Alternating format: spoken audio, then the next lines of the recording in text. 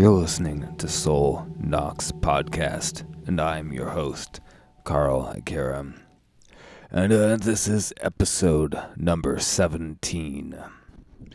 And for this week, my good friend Mike Hill, main man of the band Tombs, as well as Scorpion Throne, and the podcasts Everything Went Black and Necromaniacs. So, fellow horsemen of the podcast Apocalypse. Mike returns after absence of a month or two, I think. And, because we didn't have him on last month, so he's on again. This month we are talking about one of our favorite authors, Thomas Ligotti. And we're going to be discussing the story Flowers of the Abyss from the Grim Scribe collection. And, it's a great story, inspired a pretty great conversation.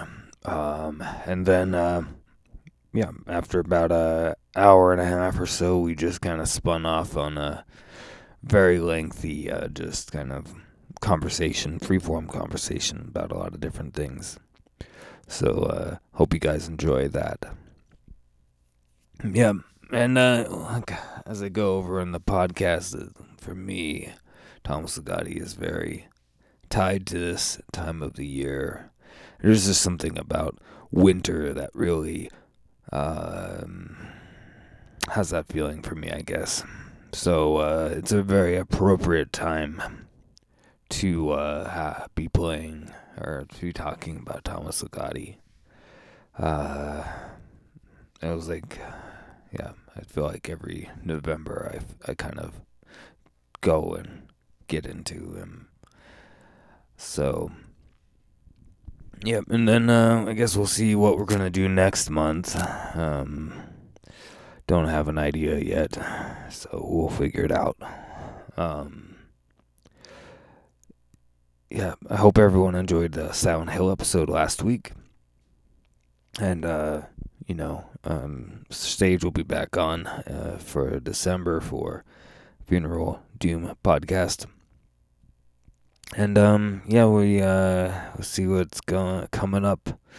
Next week should be a podcast about Depeche Mode that I'm going to be doing with my friend Ken. Fellow co-host of Denver Underground Radio. So, keep an eye out for that next week.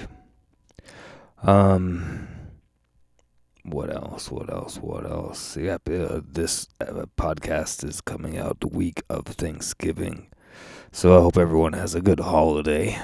If you're going to be spending time with family or friends or whatever you're going to do, I hope it's a good one.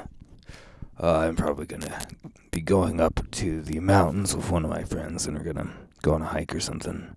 So, it'll be a good Thanksgiving. And my last 2 days, Wednesday and Thursday, are my last 2 days off until the end of the year. So, there we go. I'll be working quite a lot. And, that's how it goes, if you know what I mean. So, anyways, I'm going to go ahead and get into the episode. Before we do, I want to shout out to the fellow horsemen of the podcast Apocalypse. On Mondays, we have Horror Wolf 666 with Brandon Legion. On Tuesdays, we got Into the Necrosphere with Jackie Schmidt. On Wednesdays, we got my guest tonight, Mike Hill, and his podcast, Everything Went Black, as well as on Thursdays, we have his podcast, Necromaniacs, co-hosted by Mike Scandato and Jeff Kashid. And then on intermittent times, we got Iblis Manifestations, featuring Cheyenne of Trivax. So that's the unholy group of podcasters, and everyone who's listening, please go and subscribe to everybody. And if you want to get in contact with me, you can find me on Instagram, as at Carl Haikara, KarlHaikara. So, and you can also look up Denver Underground Radio as well and follow us there. That's the kind of homepage for both my radio shows and the podcast. So just go on there. I'd recommend that. So yeah, thanks for listening, and hope you guys enjoy. Hail Satan.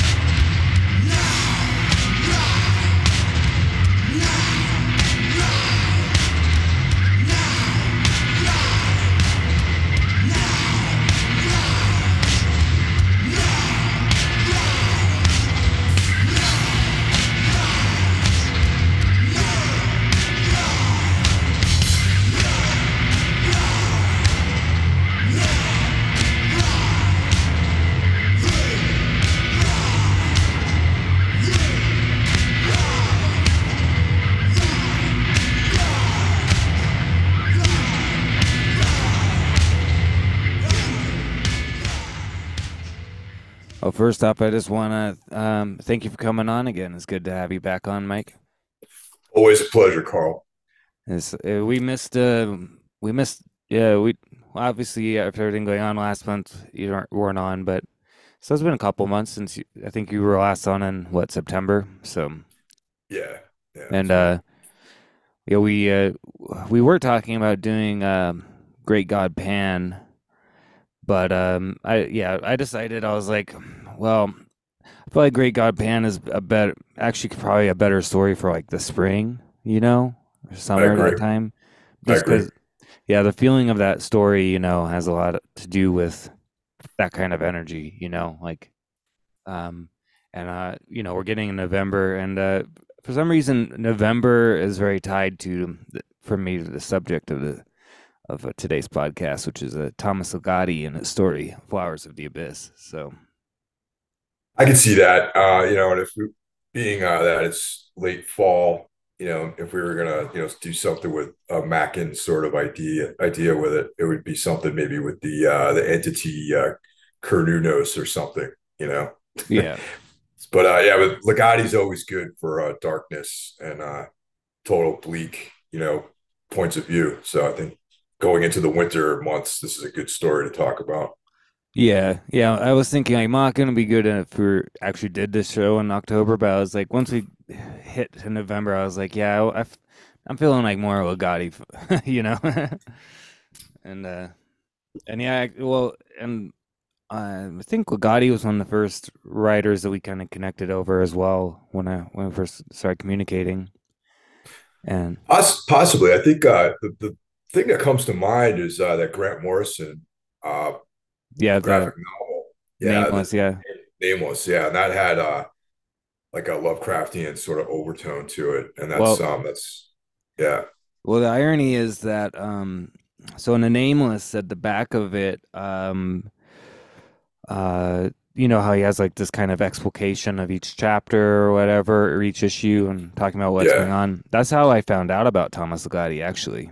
really. Yeah, it was Wow. because he referenced the conspiracy against the human race Okay. as a as an inspiration for the and like philosophical pessimism and all that kind of stuff. So that was apparently a big influence for him, inspiration for him for Nameless. And so that that's where I was like, okay, this guy sounds interesting. Like I'm gonna check it out. And so the first Ligotti book I bought was actually The Conspiracy Against the Human Race because of Grant Morrison.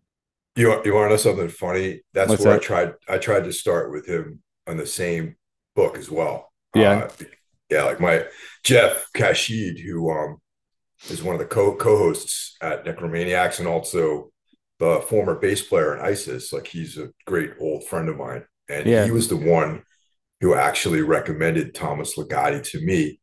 And his electronic solo project, Crone, has a lot of Ligotti references, like in the titles and whatnot. So he right. was a big fan, and he's like, I think you'd enjoy this. So like, just because the title sounded cool, I ended up getting a conspiracy against the human race because that's such a sick title, and like Yeah, it was. That's not a good place to start, though. You have. I think you no. should read the fiction. Yeah, it's definitely it's a great book. Very deep insights into that sort of Schopenhauer esque philosophy that he has, but it's not a good starting point to get to know the writer. Definitely N- not. no, yeah, and to be honest, that's why it actually took me a couple years to circle back to Ligotti, like because the book was I was like, okay, that's interesting and all, but like it didn't really um I think a part of it was just like, okay, you need to check out his fiction, and what happened ironically is that it was actually in November, whatever, 4 years ago or whatever, I walked into a used bookstore, which I don't get a chance to go to as often because they're all downtown.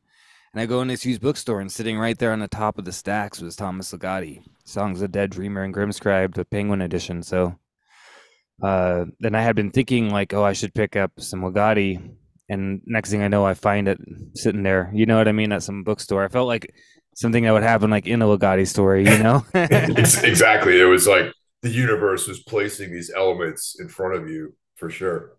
Yeah, and that was my introduction to his stories, and then Last year I decided to dig in, get.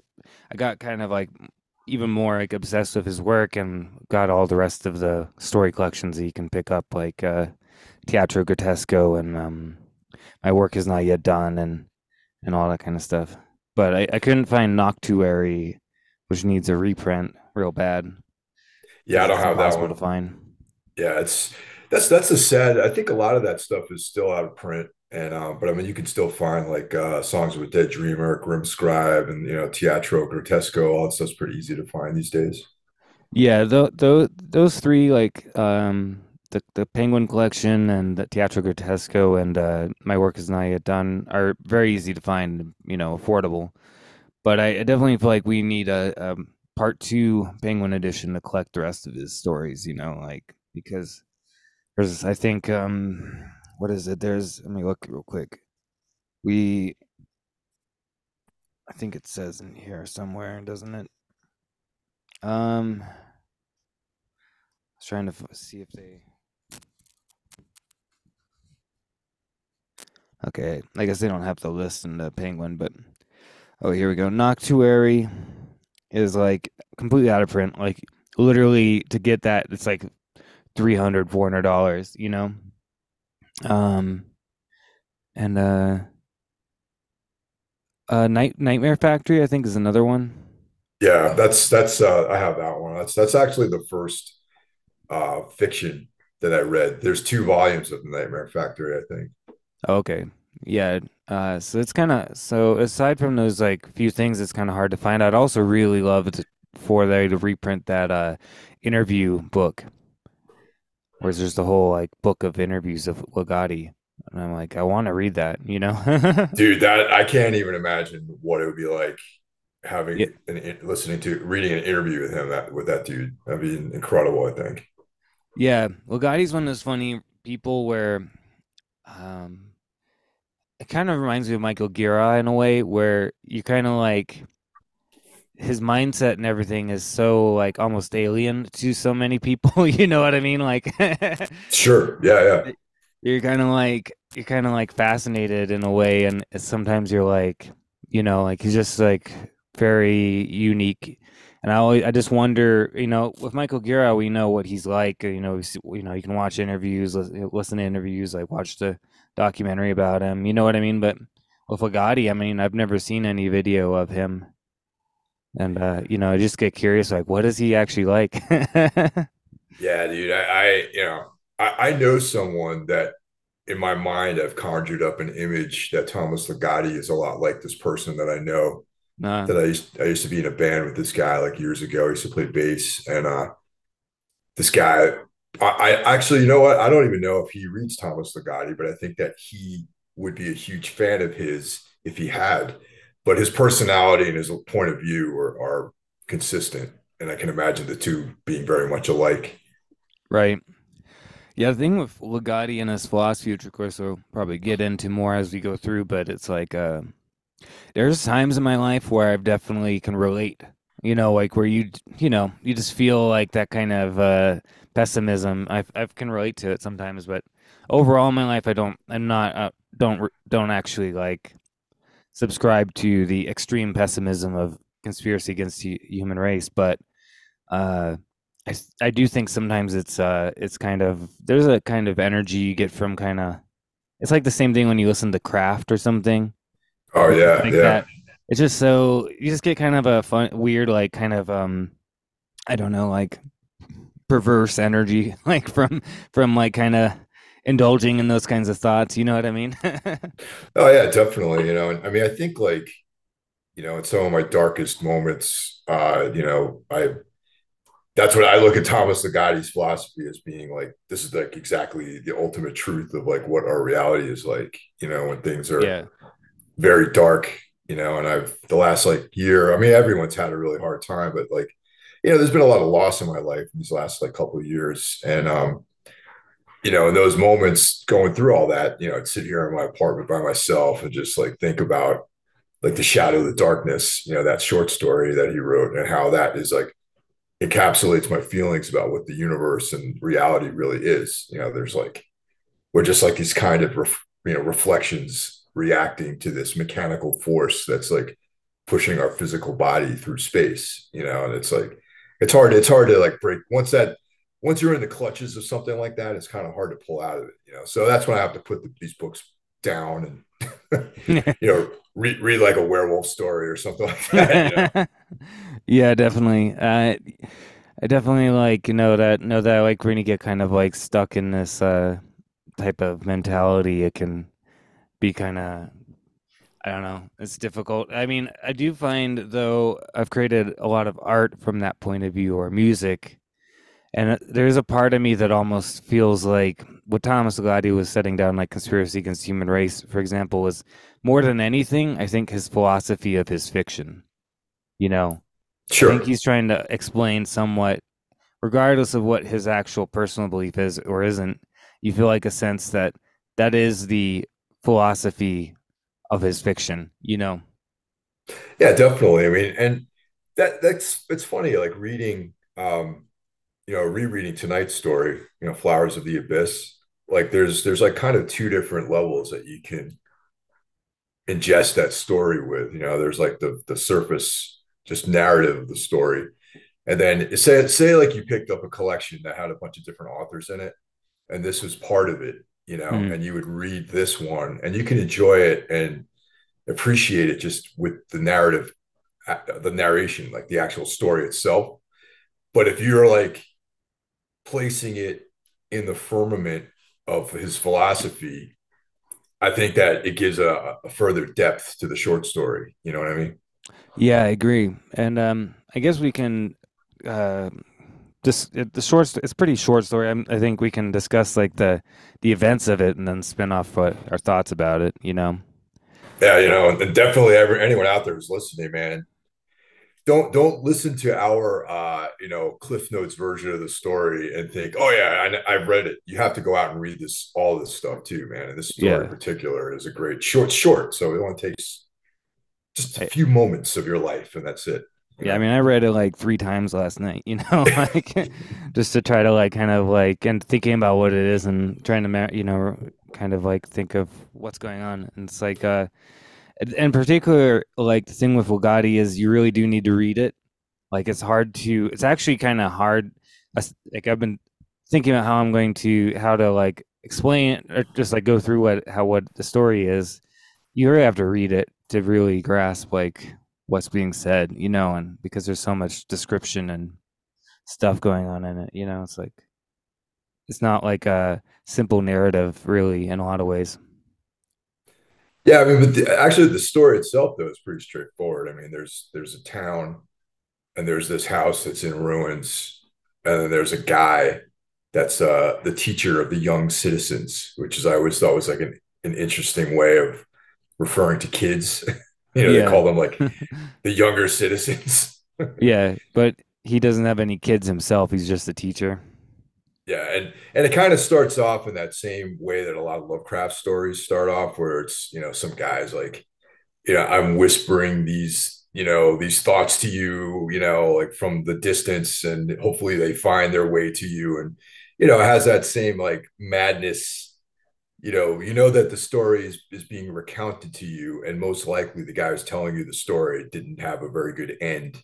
Right. So, It almost reminds me of remember that Lovecraft story where it's the submarine one oh yeah, mhm. and kind of starts off that way. Like he just puts like this message in a bottle, like I'm writing Yeah. this to you. Yeah. Well, even Dagon is like that too. Dagon is like, the guy's talking about, where he was like washed up on this island and that kind of thing. And, it's like this madness. The guy's probably going to just about to commit suicide or something, and he's like telling you the story before he checks out. Yeah, exactly. And yeah, I guess the thing that happens, that I guess the motivating factor of the story is that there's this abandoned house out there where something bad happened. You don't know what happened at first. You just know it was bad. And in it's kind of moldering, like the gardens have been let to go wild, and uh, but all of a sudden there's somebody in there, like, and that's why the citizens sent this teacher to go because he goes and walks in this area, so they want him to go and walk by and try to find out why there's this stranger in this, abandoned kind of haunted house sounding thing, Yeah, exactly. And he comes up with some sort of storyline because there's a rainstorm coming, and it's like, oh, what better reason to gain access to this house? But like, hey, can you shelter me from the storm? And then the inhabitor of the house was like, oh, I spotted you out in the woods, so yeah, I knew you were coming this way anyway. So come on in. Yeah. Yeah, so he comes in and a few things happen. He goes to get water for the teacher. And that's interesting because it's like the glass, the not glass, but the kind of, it almost sounds like a bottle of wine, but he expects it's gonna be wine, but it ends up being like this water, but it's like the bottle is hot to the touch, but the water is cold, which is kind of. And then there's Yeah, another creepy like sentence where he's talking about how he can see the shadows that they're throwing on the wall, and they're sitting still. Their shadows are like dancing or moving. yeah. It's like typical weird fiction stuff, you know. Yeah, it's very subtle, but it's definitely like unearthly. You know what I mean? Um, then Yeah, so yeah, it says like, and while two of us were sitting still and silent, I saw those other two fidgeting upon the wall, as if windblown or perhaps undergoing some subtle torture.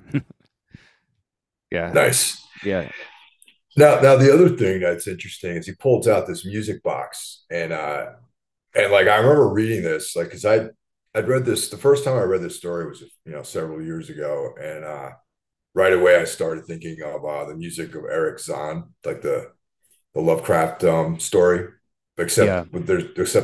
there's no music box in that story. It's a guy actually playing music, but it's like this bizarre, uncomfortable sound, and that's what this box elicits is this like uncomfortable sound, and the guy just like I just want you to show you that there's this thing, this energy, the madness of it all, or I think was the term that he used. Well, so he opens the box and starts making this noise, and it says like in the story, it's like the music almost brought him into like an out of body state, Yeah, and he said it's like the silvery tones ascended and quivered like a swarm of insects. And he's like, there's still beauty in this vision, however tinged it was with the sinister. But then he says, even at that point, I felt I could lose myself in the vastness spreading about me, tenebrous expanse, rich with unknown exploits. But then something began stirring, erupting like a disease, poking its horribly colored head through the cool blackness and chasing me back to my body. And he calls it the madness of things. the madness of things. That's what it Yeah. is. Yeah, that So, that phrase comes up a lot throughout the story. The madness of things. yeah, he's like saying that, like, uh, what was it? The madness of things. And so he says, like, uh, the guy saying that as a student of philosophy, he said, I want to learn the madness of things. And he says, if I thought that I could face the madness of things, I thought then I would have nothing more to fear. I could live in the universe without feeling I was coming apart, without feeling I would explode if the madness of things that to my mind formed the very foundation of existence. I wanted to tear off the veil and see things as they are, not to blind myself to them. And basically the guy says, where is it? He says he asks if you succeed, and he's like, oh yes, only too well I would say I succeeded in tearing myself loose from all my fears, and even then from the world itself. Now I am a vagabond of the universe, a drifter among spaces where the madness of things has no limit. See, that's So a very, very pivotal, very important part of the story because, like, on one hand, if you're familiar with Ligotti's philosophy, it sort of fits into that as well, meaning that once he kind of broke down all these abstractions that everyone places on the reality, like religion and all these other things that create fear and gives you the knowledge and understand what true reality is. And it kind of ties into his idea of like the shadow of the darkness, where it's like there's no life. It's just like this mechanical force driving you forward. then fear leaves you because you realize that there's nothing to lose in any of this. That's what I kind of got out of that statement. Like when putting it up against his philosophy. But then if you're just reading the story and you're not, this is say this is the first thing you've ever read by Ligotti, it's like you somehow by this music, this noise, this sound, this embrace of the madness of things, you can see beyond what like there's like a larger universe out in that's larger than your existence, and that allows you to not have any fear anymore. You know what I mean? That's at least what I got out of it. Yeah, I think that yeah, well, and the guy says that he says 1 year day after years of study and practice, I gave myself over to whatever awaited me. And he says that he's like one basically it's almost like it's that type of thing where he basically went into the void in a way, and now he's Yeah. just wandering in through the darkness, like through these like this space of reality, of true reality, which makes me Now, think, what's let that? me ask you a question. Let me ask you a question. You think Ligotti had ever done any psychedelic, substances? Perhaps, I don't know. I mean, Because this is kind of like what like really heavy duty like psilocybin like experiences. That's kind of the experience is similar to what this gentleman is describing. And then when you come back from an experience that profound, you kind of like like I don't give a fuck. Like I lose my job, I don't care. Just I saw like the bigger truth and everything. right. It also seems to me kind of like a state of disassociation where, and I mean, Lacan called a type of thing like the confrontation with the real, or Camus was talking about the absurdity, confrontation with the absurd, where it's Mm-hmm. like when you have this kind of experience where the surface of fantasy that we project upon reality is completely torn apart, and you're revealed like the underlying void at everything, like create or the absurd, the real, like you realize that you kind of see, yeah, you like stripped like from a lot of what you thought was important and what was real, and you're confronted with something else, and it's kind of like you have to live with that. Yeah, yeah, definitely. But then, like, of course, just on a purely entertainment level, this story satisfies as well. You know what I mean? It's just like, okay, this guy like was transported in some alternate dimension, and then he brings something back with him. Well, I think what it says is that he comes somehow, though I always come back to this world as if I was some creature that returns on occasion to its home ground. So that means he's become alien but he returns. Um, but these places at which I arrive seem to draw me to them, as if they have been prepared, even invaded before me. For there are always things, little items that are just what I would expect. That music box, for instance. I looked around until I found something of that sort. By its designs, I could see it had been touched by the madness of things, and so could you, I noticed. What havoc it must have caused for those unready for such phenomena. What happened in this house? I can only wonder. So it's like he's in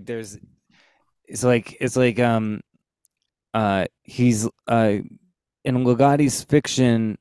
There's like the teatro grotesco. It's like these people who have become one with the madness of things, so they're almost like this malignant force or something. You know what I mean? Where they are invading. They kind of invade ours and then infest the world with this madness. It's kind of like a I, disease in a way. I want to tie this to two other works. One is another novella, and another one is a different medium altogether, film. Okay, Oh, I think that the Hellbound Heart too. It's like oh yeah, what would become Hellraiser. Like I remember, I read this short story after I'd seen Hellraiser. Like I saw Hellraiser like in the '80s. You know what I right. mean? I didn't get to this until much later. And I was like, oh, this music box is just like the La Marchand configuration in the Barker story. And also, I had seen Event Horizon before I read this short story too. Right, yeah. It's kind of like it. I feel like both of maybe Barker and the guy who wrote Event Horizon, I like to think that they read this story and the idea of passing into another realm and coming back changed and bringing other things with you from this other reality into this reality. I think I like to feel like that concept is sort of like coming from this kind of, like setup, you know what I mean? Right, yeah. Well, it's interesting because it's like this music box, which was there, like, is what drove these people insane. And the people who lived there had murdered each other, basically. And they said the old man uh, was a mess of hacked pieces, but he must have done it himself, judging by the axe that was still gripped in his dead hand. So he literally hacked himself to pieces. And I guess that's what happens to somebody who is not prepared for the madness of things, you know? Yeah, absolutely.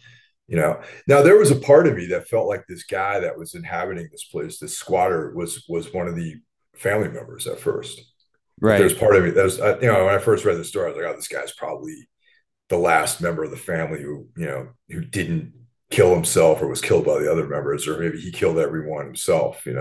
Yeah, but you kind of find out that he's actually nothing has nothing to do with his family. Right, exactly. He's like from like outside somehow. Yeah. Yeah, he's like a squatter that's come there. Yeah. He's like invaded the space from that other dimension that he's been of chaos that he's been wandering in, you know. Right. So he's like come back. And so yeah, then he the stranger guy leads the narrator to go to look outside on the garden. And he said that what he saw in there was like the designs in a music box. They look almost like flowers, don't they? So brightly colored as they shine in the night. And yet, when I first came upon them, not in this body, of course, almost everything was dark. But it wasn't as dark as a house is sometimes dark, or as the woods are dark because of thick trees keeping out the light. It was dark only because there was nothing to keep out the darkness. How do I Oh, know that this? line. Yeah. I love that line so much, man. There's nothing to keep out the dark. And I love that too. And I love this part. He's like, how do I know this? I know because I could see with more than my eyes. I could see with the darkness itself.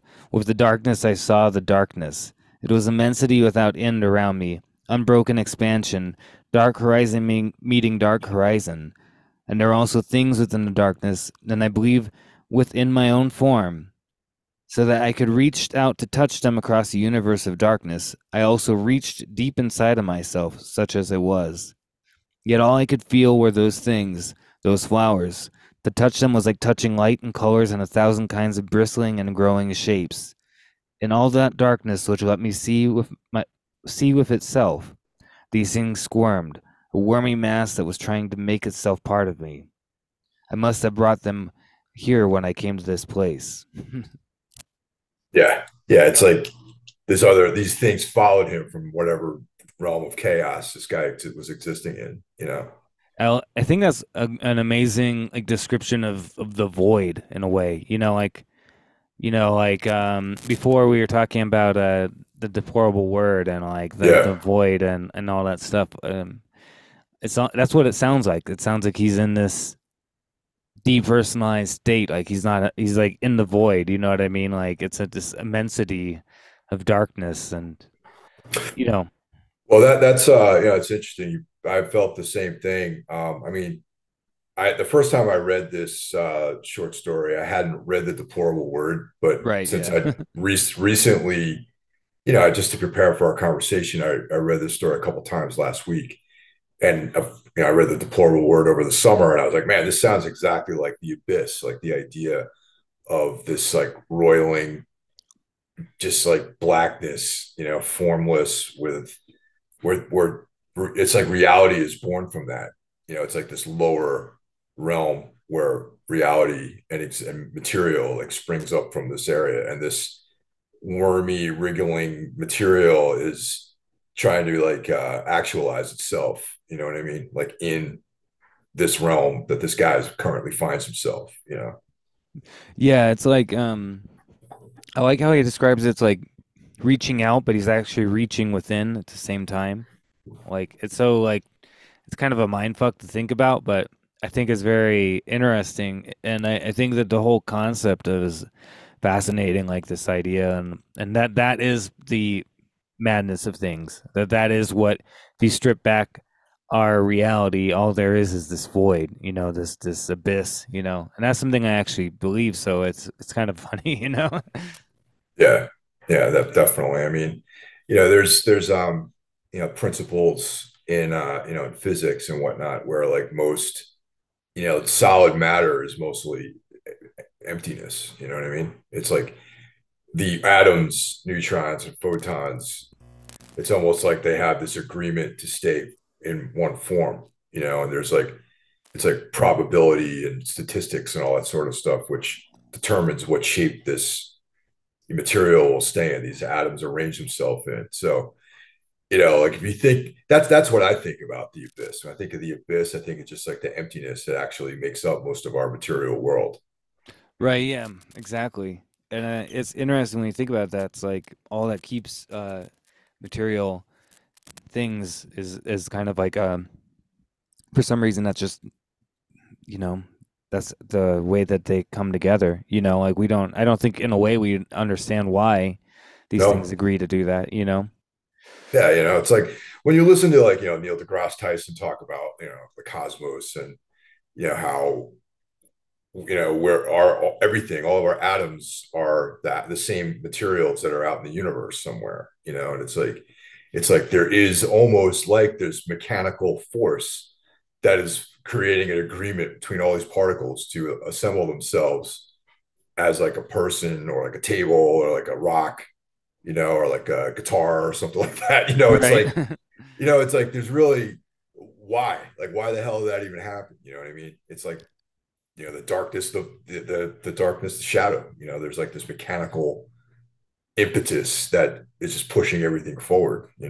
Yeah. And what's interesting about this story is that in a way it's like this darkness also, because it's beyond the material, like what we perceive, for example, like is showing the truth of things. It also acts as kind of like I don't know, it seems to destabilize reality in a way. And this is something that you see in a lot of Ligotti's stories, is that this force, because it is the essential nature of things, is the for can actually destabilize our conventional reality in very like bizarre ways. You know what I mean? So when it enters into when it kind of shows itself or breaks through into our reality, it creates these situations in which our reality is completely just shown to be that's all it is. It's just like an agreement among things that when that agreement comes to an end, it just kind of falls apart. You know what I mean? Well, it's also like the idea of entropy. I think that like when you look at physical reactions or chemical reactions or any kind of process that happens, like there's certain losses that a result. Say if you burn something, you have like a piece of wood and you light it on fire. If you calculate how much energy heat will come out of that burning process, there's like a difference in what actual measured quantities are because there's an entropy element to that. Right. And a lot of times, you hear about the laws of entropy, about how things are getting more and more random in the universe and things are breaking down and falling apart. And then there's like, differences between if you add things up and they don't equal what's on the other side of the equation. There's like these X factors, these entropy factors. And I think that's why a lot of this like destructive forces that Ligotti talks about in his writing that come from the void. I choose to think of that as like entropy. You know what I mean? Yeah, I would agree. Yeah, I definitely agree. I think it is this kind of entropic like types of manifestations of the void. Yeah. And it seems to be like these flowers seem to be some type of thing like this.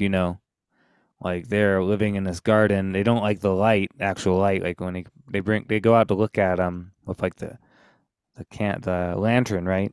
And it's like trying to Yeah. flee from the light. And our narrator gets closer and closer to it. And the guy's like uh, you shouldn't, if the lantern goes out or something, you'll be swallowed by it. I don't think you're prepared for the madness of things, you know. And then, sure enough, that's what happens. And this guy, our narrator, apparently gets swallowed by the flowers, essentially. Yeah, yeah. And then he appears in the town people's dreams. Like they show up and some people's dreams he appears. Yeah, and he tells them to go and burn the house and burn the flowers and the garden and everything like that. You know, it's and yeah, it's interesting. It's like I love that the end of this is like do not let them take you too into their unearthly realm. Come then and close my eyes. Murder the beings into which they have been drawn. Then shutter your minds as well as you can to the abyss that is home to the madness of things. It's the last line of the story. That's a great ending, man. And I think that it's like the thing swallowed him, you know. And now I don't, it's interesting because I'm like not sure if now he's existing within is he existing within the madness of things like these flowers, you know? Is he like held and trapped with that? He thinks he's gonna get let go as they burn it. Well, I don't know about maybe that. like the same way that this other guy who's the stranger in the house, the way he appeared, he was drawn to these places. I was led, it made me feel like there's other places throughout the universe where this guy might pop up and become, another a stranger in some other place that has these energies around it. I mean, the music box itself, like I think he made a statement about how long that box had been in that house, and that's what they found this box there, and the former people that lived there, they that was what caused them to kill each other. Yeah. Yeah, so it's like things get touched by this madness and cause it to spread. It almost feels like it's positing it almost as like a disease or like or some type of I don't know. It's just like it's something that infects the reality and breaks it apart. So I do think what you're saying about entropy is true. I think it is like a entropic force. It's like but magnified into like this like being. You know what I mean? Yeah, definitely. I remember studying physics in college, like when I was going to college and studying like engineering and physics and all that stuff. Like when they started talking about entropy, it felt like really dark to me. Like 18 years old, like or 19 or it was when I took physics. So they were talking about entropy and how the movement of the universe is toward randomness and chaos. And I was like, oh man, this is so cool. This is like some Lovecraftian like shit. Right, yeah. What's interesting about that is if you think about it, is it would like increase the likelihood of these types of breakdowns of reality, Yeah, no, as we totally. as we move towards that kind of entropy, like entropic like state of existence, like is that what Ligotti's positing? I wonder. Could be, man. You know, I mean, it's that's a lot of what I take away from some of his stories. Like especially this story particularly. Is that there's like this movement towards chaos, and that what we look at as rationality is like almost like a temporary state, and like the permanent state, the natural state of things is chaos and the void and places, things like that. And like reality and rationality just kind of spring up from these places, and they exist for a certain period of time, and then they just get destroyed ultimately. Right. Well, Gotti's idea that he shows him against conspiracy is that consciousness is a curse, kind of. Like he sees Oh yeah. consciousness as like an aberration that he sees it because we're aware of our state. You know what I mean? Of the nothingness, and so it's almost like he sees consciousness as like some type of negative thing. You know what I mean? Because it makes us self-aware, unlike an animal. So it's in his book. In that book, he's almost positing like mankind should just be like an animal. Like you know what I mean? Well, it's true. I agree with him actually. I mean, it's like animals aren't aware of any of these things that we talk about. The things that we're talking about are creations of our own intellect. and which is cool. I mean, I life to me is things like this. Like I love, reading and talking about stuff, but it doesn't. What good does it do really in the big picture? Is it better just to go out there and like hunt and kill and reproduce? Because really, that's kind of like what our ultimate goal is to keep our genes moving forward through time. Not to write poetry or make music or make paintings or anything like that. The things that you and I both love to do, they're almost like irrelevant to the actual calling of of our species. You know what I mean? Yeah. Although it's interesting because as long as humans have been around, we've created art. So it's almost That an expression. It's still like it's inherent to us in some way. You know what I mean? Yeah, not exactly. So Yeah, it's just like one very severe way of looking at like reality and life and that kind of stuff. yeah, it's a very severe one where it's just like yeah, the consciousness is a curse, like and all that stuff. But I kind of get it though sometimes because it's like uh you have these moments, particularly in certain moments in life, it does feel like a curse because you're conscious and aware of certain things that you maybe wish you weren't, you know? 100%, man. 100%. That's exactly. I've felt that in many moments in my life where I just kind of wish I didn't understand any of these things. Yeah. But I think for me though, like ultimately like where I break from Ligotti is that I agree with him that of the essential nature of reality is this kind of madness or the abyss or the void and all this stuff. But I think that it's true maybe because of the esoteric practices. I believe that our actual what we have to do is just learn to accept those things. You know what I mean? And not be tormented by them all the time. You know what I mean? Yeah. No, I mean there's another whole aspect to that too, is that like just the fact one of the things that helped us survive and succeed as a species is the idea of data chunking, where we can like we can make sense out of certain random things and use that to predict how they would behave, you know. And instead of like understanding every facet, like say you're being chased by like a mountain lion or something like that, like our minds like will look at that overall shape and right away we know what to do, run away, or rather than be like, oh, it's tan, it's got these teeth, like focusing on every little detail until by doing that we get eaten. You know what I mean? Yeah. But we look at it as one piece of data, and we look at the overall shape of that thing and we know what to do. And that's like an oversimplified version of what thing I'm trying to say. But like the fact that as a species we can look at chaos and place like superimpose some kind of structure to that is what helped us survive as a species, and Right. thrive and develop an intellect and that kind of thing. Right.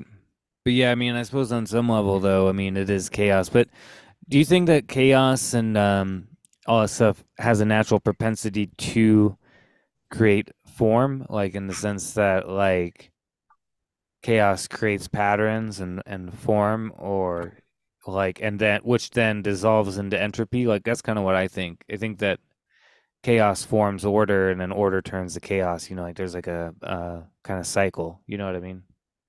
Yeah, I mean, I think so. I mean, the fact that just like it's funny that so much of what we're talking about has to do with mathematics and like physics and all that sort of stuff.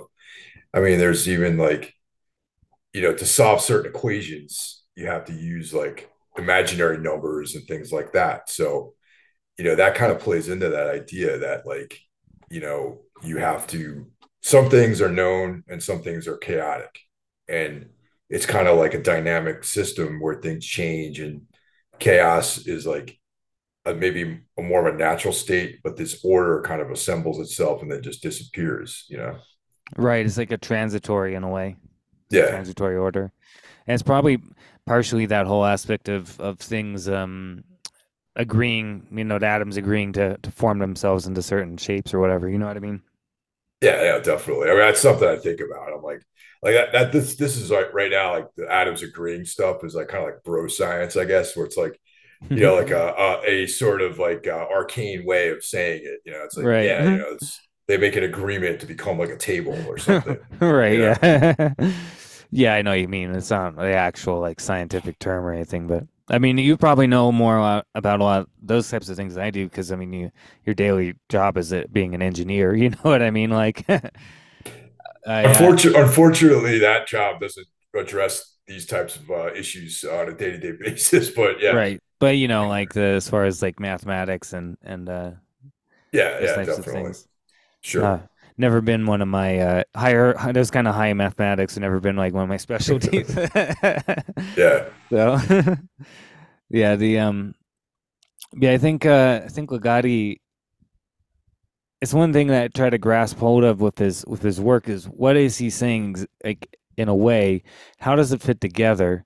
Because the immediate feeling that I got, particularly last year when I read through everything of his I could, is that there is a Ligotti mythos in a way that all the Sure. stories are set in this kind of world in a way that he like into in are grounded in this philosophy that he sets out in conspiracy, and that there seems to be because you'll find as you read all the stories that there are like the what is that one Neth Escurial, Oh yeah, the that's god, yeah, like that shows up in other stories. He has a story about that being or whatever it is, and then it shows up in reference in other stories like in Teatro Grotesco and stuff. And he seems to be positing almost like a kind of it's that irony of it of an order in that chaos, right? That there are in this madness and things, there's still there's beings that exist in that, you know what I mean, and create these little groups of order. And like the Teatro Grotesco seems to be like a little like a group of these, maybe like I don't know, like almost I'm not sure what the right word is, but like an organization in a way of these these sure. these people who maybe have gone into the madness of things and become like entities of the abyss in a way. You know what I mean? That's what I kind of took from it. Yeah, definitely. And I mean, it fits in because as we both know, Thomas Ligotti is a huge, H.P. Lovecraft was a big influence on him, and of course, we all know that Lovecraft created his own mythos, around his old gods and Azathoth and all that sort of stuff. Yeah. I think Ligotti kind of did a similar thing, and in a similar way as Lovecraft, where it's not like he like went and like the kind of like Durlesque way of like, all right, A is B, like Yeah, yeah, the kind of rip off, like kind of low rent version of it. Yeah, yeah, it's more like there is obviously something underlying what he's pointing out, but you're only learning it like in fragments through each story. You know what I mean? Like, but you feel like there's something else like going on as well that he's got mechanic things going on under the surface. yeah. It's more of like he hints at a larger mythos. You know what I mean? Like you were saying, he doesn't out and out like state that, okay, this is my pantheon of deities, and these are the cults that worship them, and this is, it's like they're barely in his stories in a significant way, but there's like a hint of like a larger mythology that's going on with his work. Yeah, and like and I think that he what's the word I'm thinking of another common theme which is shown in which is in this story is the idea of certain places having this kind of uh energy that leads you to this kind of they almost act as like gateways or like or certain places where abnormal things can occur where reality shifts and it's like changed, you know what I mean, like you see that in a lot of his stories like the last feast of a Harlequin, I think it's called, like Mm-hmm. that's kind of happens in that one where they do this ritual and you go to this place and it's like things are things aren't what they seem, you know what I mean. There's that one story that doesn't quite fit in though. It's his one like heroic fantasy story that he has. It's Tragedy of a Sword. Yeah. uh Yeah, that's the only one that doesn't quite fit the mold, I think. That one has more of like it takes, it's like a sword and sorcery kind of story, but obviously his own version of that. You know what I mean? Yeah, the Masquerade of the Dead Sword. That's it. Masquerade of the Dead Sword, a tragedy. That's what it Yeah. is. Yeah, yeah, Yeah, that one's a little bit different. And yeah, I mean, it feels like I do feel like he maybe like really codified some of these things more with like Teatro Grotesco, you know? yeah, definitely. Like I feel like in Songs for Dead Dreamer and Grimscribe, there's like hints of these things, but they're like developed more in Teatro, you know? Yeah, yeah. Um, yeah, yeah, that story is a good one. I remember you and Ralph covered it on Oh yeah, Patreon. yep. Yeah. Hmm. Yeah, that one's like I kind of wish he had done more stories like that because I like that kind of stuff too. Like sword fights and people wearing masks and stuff like that. It's like Yeah. it's fun. I would like to have him have him do more stories like that. Yeah, and it still fit into Ligotti in a way because you know the whole spectacles and stuff that were showing him like the madness, you know what I mean? Like That's right. Yep, that's a yeah. good point. So in a way it still fits in because I think in that it's relating to the madness of things, you know? It's because I think he's positing that there it's almost like From Beyond where you see into this other thing and everything's like eating each other and all this kinds of stuff and you're seeing like reality and it's like just like everything devouring each other and stuff, you know. I kind of feel like that's an idea of Ligotti as well, is that underneath like the veneer, the surface of reality, there's this like madness of the shadow, the darkness, like you know what I mean. Yeah, yeah. That's how I like to look at it too. And yeah, it was like one of my favorite movies. Event Horizon. You know, like when not the Nostromo. Yeah, the Event Horizon. That's the name of the ship that gets sent into hell. Like that when they come back, like they're killing each other, like Yeah. fucking changed and all that. It's just I love that idea that there's like this other realm out there that's parallel or above or below or to the side or whatever that you can cross into and will just like change you. And you can come back and go back and forth, but you're changed. You know. Yeah. It's changed you on a fundamental level where even like your flesh like transforms, you know, like where yeah, I mean that's something that I'm like obsessed with in a lot of ways. Like I love anything that like that's one reason like I love like Silent Hill, which I just did a podcast episode about. Yeah. Oh, Like totally. Yeah. I actually yeah, I never really like I want to check out the more of the game actually. yeah, definitely. I mean, the movie is okay, but it doesn't quite capture the Yeah. full picture of the games. You know what I mean? And yeah, the even if you like watch like a gameplay through of it or something like that on YouTube or something, like just to get an idea of like what is going on in the game is amazing. Like, and it has a lot of relevance to Ligotti. And although I never heard the creators really mention Ligotti too much, they have to have been influenced by him because there's a lot of Silent Hill that feels very Ligotti esque, you know? Yeah, you and I talked about that. And I remember I watched the movie at you referred it to me and I was like, oh, that's actually pretty cool. Yeah, it has. Yeah, and in the game, it's like even more so like this kind of force from outside, like changing reality. You know, reality shifts. It's less like in that movie. It's almost like you go to another world and you're in this other dimension. You know, maybe like parallel dimension or something. In in in the games, it's almost more like that for this kind of like literally like Ligotti like dark force from kind of outside or under, you know, from that madness of things or whatever, is like kind of like invading our reality and changing it. You know what I mean? Let me ask you a question. Do you have a gaming system or do you do it on your PC? I have a PS2, so You I know, can play. PS2?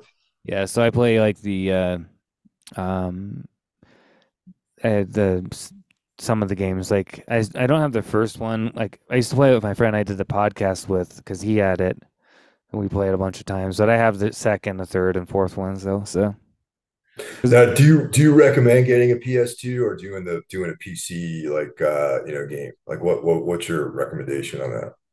well, if you can,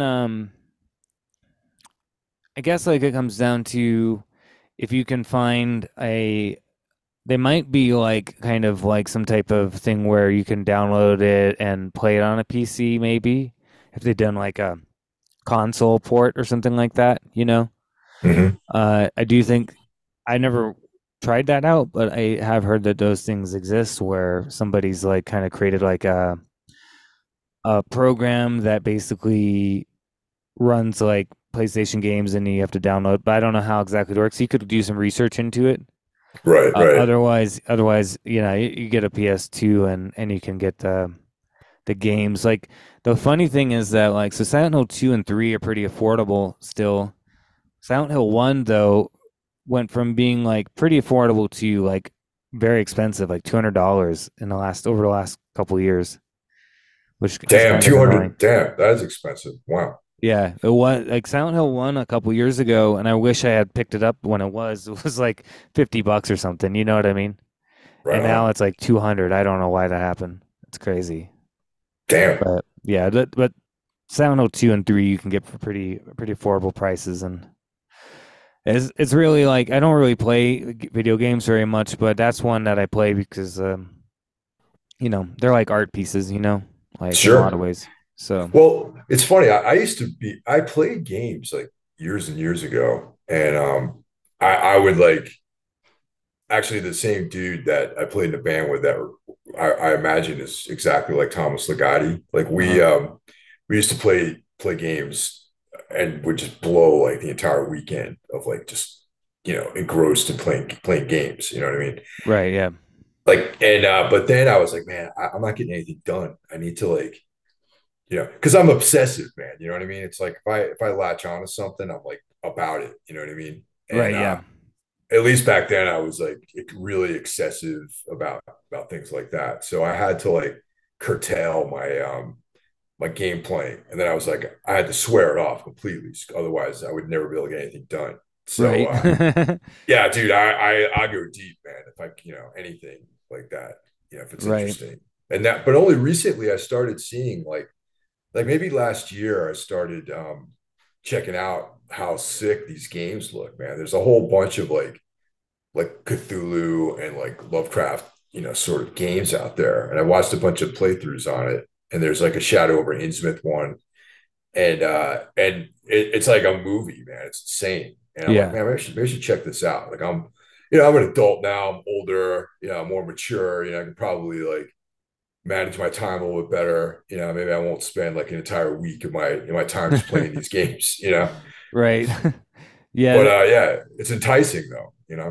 Yeah, well, I mean, they have particularly today, I mean, there's like tons of amazing looking horror games and stuff in particular on like out, and yeah, I mean, the I'm kind of like I'd have to buy like a PS4, PS5 or whatever, which maybe eventually I will. It's like just to play some of these newer games, because there are definitely some cool games. I guess like for me, I don't have like a huge amount of excess time, Oh because yeah, dude, totally. Yeah. so it's like I have to be very careful, like with like what I'm doing, my extra with the time I have. I either, it's like, so Yeah. it's kind of like one of those things you have to balance it. It's like okay, maybe today I'll play some of this game for a couple hours, and then tomorrow I'll do something else. You know what I mean? Like, Yeah, no, that's exactly how I am, man. But I think I have the discipline to keep things together. You know what I mean? Like, I don't think I'm gonna like. It's nothing else is gonna suffer. You know what I mean? Not my real personal stuff that I work on, a job or anything. Band yeah, things or podcasting. Like, it's not nothing's gonna suffer. I think I have it under control enough to do that. right. You're not gonna get like obsessed, like where you're like staying up like for 48 hours just playing the game and stuff. Dude, Yeah. yeah, I remember like when Doom came out, I was playing that like obsessively, and I would go to sleep and I would see it in my dreams, man. It was Yeah. like, yeah, that's kind of how it was. And I was like, this has to stop, you know what I mean? Otherwise, I'm not going to get anything done. Yeah, and Doom was awesome. Like, and another game from back then that I was obsessed with for a long time was Diablo. the original Yeah, Diablo. yeah. Yep, that's I a was good like one too. obsessed. I used to play. I put in so many hours in that game. Yeah, well, you know who else was obsessed with Doom was Trey Azagthoth from Yeah, I heard about that. Yeah. Makes I sense, guess I guess. I guess he's like an Yeah. obsessive gamer, but I guess yeah, back in the day he was just like spent every waking moment that he could playing Doom. To I the could see point where it that. was like having problems on the band, you know. I was like, man, that's pretty upset. That's crazy. Well, you don't get to play guitar like that guy, I guess, unless you have an obsessive personality, you know? Oh yeah, I'm sure growing up, well, he just sat around playing guitar. Like, you know, I heard that he would just like literally just like walk around playing guitar constantly, like everywhere, you know? I saw a bunch of footage on YouTube of like, in Florida, bands used to rent those storage units to practice in. Yeah. There'd be like these outdoor storage units where you put like, whatever, your personal stuff. Back Right. then in Florida, bands would rent those and they would just practice in those fucking things, Well, I right? saw um Cannibal Corpse did that up until pretty recently, right? Because I mean, they Yeah, in that 4 hour documentary about them, they were in a storage area, like storage unit like that, rehearsing still. yeah. Apparently down there, that's like it's like up here. You have to rent there's like usually a buildings that have like storage, like sorry, practice spaces in them. Right. In Florida, that's what those buildings are basically just storage unit spots. Yeah. And like, but I saw this one video of like old school like Morbid Angel just like shredding with the door open. They're like standing outside, like just ripping. Yeah, like it's so cool, man. It just seems like such a wild way to rehearse, like in a fucking storage unit. But I guess it doesn't ever get cold down there, really. Like parts of No. Tampa. You know? Yeah, I feel like it'd be kind of hot though. Oh yeah, dude, Yeah, absolutely. Be kind of hot for sure. like real hot. Yeah, yeah. Uh, I don't know. I don't know how hot those. Well, I mean, they're all made of concrete, so they probably don't get like that hot because it's concrete. But I don't know. The thing I is, though, mean, if the it's band like, it's basically just a corrugated metal like building. It's just like not insulated, so it probably gets pretty hot in there. yeah. Well, I'm thinking too that they're made out of like concrete, right? So it's like I don't know. I mean, probably what would happen though is if you got a bunch of sweaty dudes getting all hot in there, it's gonna get hot. You know what I mean? Oh yeah, definitely, man, for sure.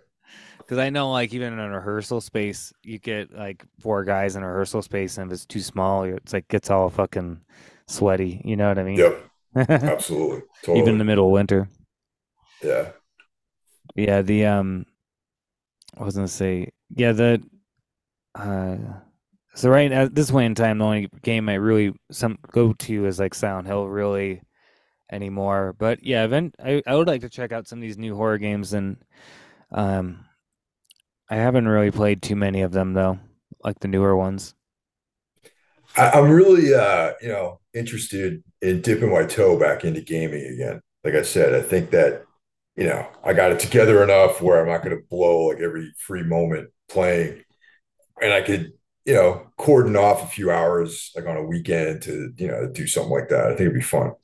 Yeah, definitely. I think it's fun. These new games are like literally they are like movies. I mean, I think that video games have really progressed to of kind of like like games like Silent Hill were kind of pointing the way in a way of like games being like this kind of cinematic artistic experiences, you know.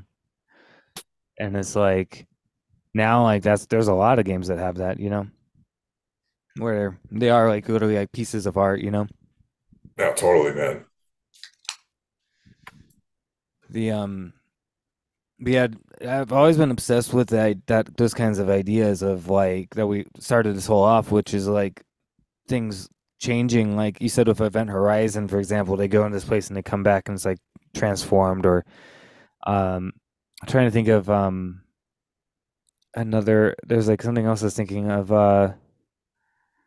Just like where or like in Possession, the movie where she like Yeah. gives birth to this like fucking monster thing and everything. You know what I mean? Like like I like this. It's almost like maybe her internal like pain and stuff has been externalized into this actual thing. You know what I mean? I like all this kinds of stuff where reality transforms in this way. I just find it really like fascinating. You know? You've seen Event Horizon, right? Oh Definitely, right? yeah, You've seen that. Yeah, I was gonna say, yeah, yeah. Sometimes, there's people out there who haven't seen that movie. You know what I yeah, mean? yeah. I've seen it. I my friend let me borrow that new Blu-ray that came out. Was it last year or whatever? And I'm gonna. Yeah. It's like I thought there was gonna be a lot more stuff on it because I got the same Blu-ray, I think. But I mean it's Yeah. cool, but it's like, Yeah, I was looking at it, I was like I thought there would be more on it as well, but there's not really a lot, but I've been meaning to planning on rewatching it. I did go on like I watched Possession and that made me go to watch In the Mouth of Madness and then I was planning on watching Event Horizon. I hadn't gotten to it yet, so I've been kind of on a kick of that kind of stuff anyway, so I'm gonna watch that. So yeah, the Prince of Darkness too is another movie that kind of think is a Ligottian kind of thing, you know. That always reminds me a little bit of some of the stories that he has. yeah, I would With agree because you got this thing that is like darkness, it's like madness. yeah, Like it's the way that it looks like this kind of it reminds me of some of the types of things he describes in his stories. Yeah. yeah, and it's like you get the sense that they're talking about Satan and God, but it's just words that humanity has used to describe these abstractions. And I guess that's like kind of like one of the like reading Thomas Ligotti's work has molded the way I see things. I think in that way, where it's like almost like there's no good or evil. It's there's just things, and these terms that we use to describe them are just abstract ideas that we use. We all agree that this is Yeah. evil. Evil is this thing, right? But that's only because we all agree that that's evil, and Well, and there's certain things that some people think is evil that other people's don't, or like, that's right. Yeah, or like with God and Satan, like good at people immediately are conditioned to classify as good and evil. But what if it's not good and evil? You know what I mean? What if it's something else? And then the other thing is that good and evil don't, in a way, don't actually mean anything. That's just a human construct. Like yeah, I agree with you. It's like these things in some way are just like the handiest term that we have in a way for the human right. brain to understand it. But the reality is that nothing really corresponds to our words in a way. Our words are just our our attempts to formulate some type of thing that helps us understand what we're intaking. You know what I mean? But sometimes Yeah, those words can be delusions as well. Like the words can separate us from the inherent meaning of things. but that idea though is like very very liberating though. I mean, it's when you get like so like these. All right, not to get political, but like we just had primaries and a ton of Christian nationalists. You know what I mean? Like that whole movement is like an absolute idea of what is right for a very small group of people. Right. Now, Yeah. I think what those guys are into is fucking pure evil, Yeah. But to them, that's exactly the way to live your life. You know what I mean? So it's all relative. Exactly. Yeah. That's exactly what I mean. Like in their eyes, we're Satan or something. We're evil. You know what I mean? Yeah, Yeah, it's like, well, we think they're evil because we stand for people having freedom and like not absolutely. not having like these types of like fanatical beliefs being inflicted on everyone else. Thing is too, it's like I almost if people weren't trying to push their agendas on everyone, I wouldn't give a shit what they thought about things. If like they're like, well, for me, this is how I want to live my rules. These are my how my life is going to be lived. Yeah, I'd be exactly. like, hey man, do you great, peace, peace be with you, But when it turns into, well, these are my ideas, and now you have to live by my ideas, that's when that's evil to me. When Yeah, I would someone's agree. trying to, yeah, like live and let live, but don't hurt anyone and don't try to hurt me. Yeah, one thing that's yeah, not to get political, but it's like the idea of like law in our country is that there's the idea that law is like neutral, that it's equal for everybody, and that everybody has the right to go about the way they want to live their lives, and they don't have the right to inflict their ideas on other people. Yeah, Yeah. And as soon as you do that, then I do think you're crossing over into that spectrum of evil. Because it's often done and and you're hurting people and stuff like that. Like, but they think they're good, and it's really fascinating the fact that people can murder other people and then think that they're good. well, dude, the thing that kills me about these Christians is that they're like, against abortion, but you can walk around with a fucking assault rifle. Like they think that's sick to have like an AR-15 or whatever, and blow people away. I think that's like it's so insane, really. Well, here's a greater insanity is to be pro life but pro death penalty. 'Cause some of them aren't. Exactly, man. You know, It's like those things don't go together. totally, man. It's like, very, very irrational to me.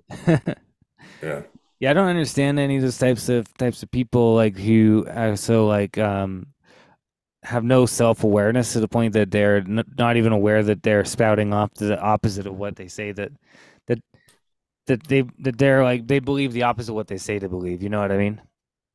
Or however that works. Like they say one thing but then they're doing another, or they're doing one thing and they say, and like this, they just like don't seem to have any awareness that what they're doing is contradicting what they say, or you know what I mean? yeah, no, totally.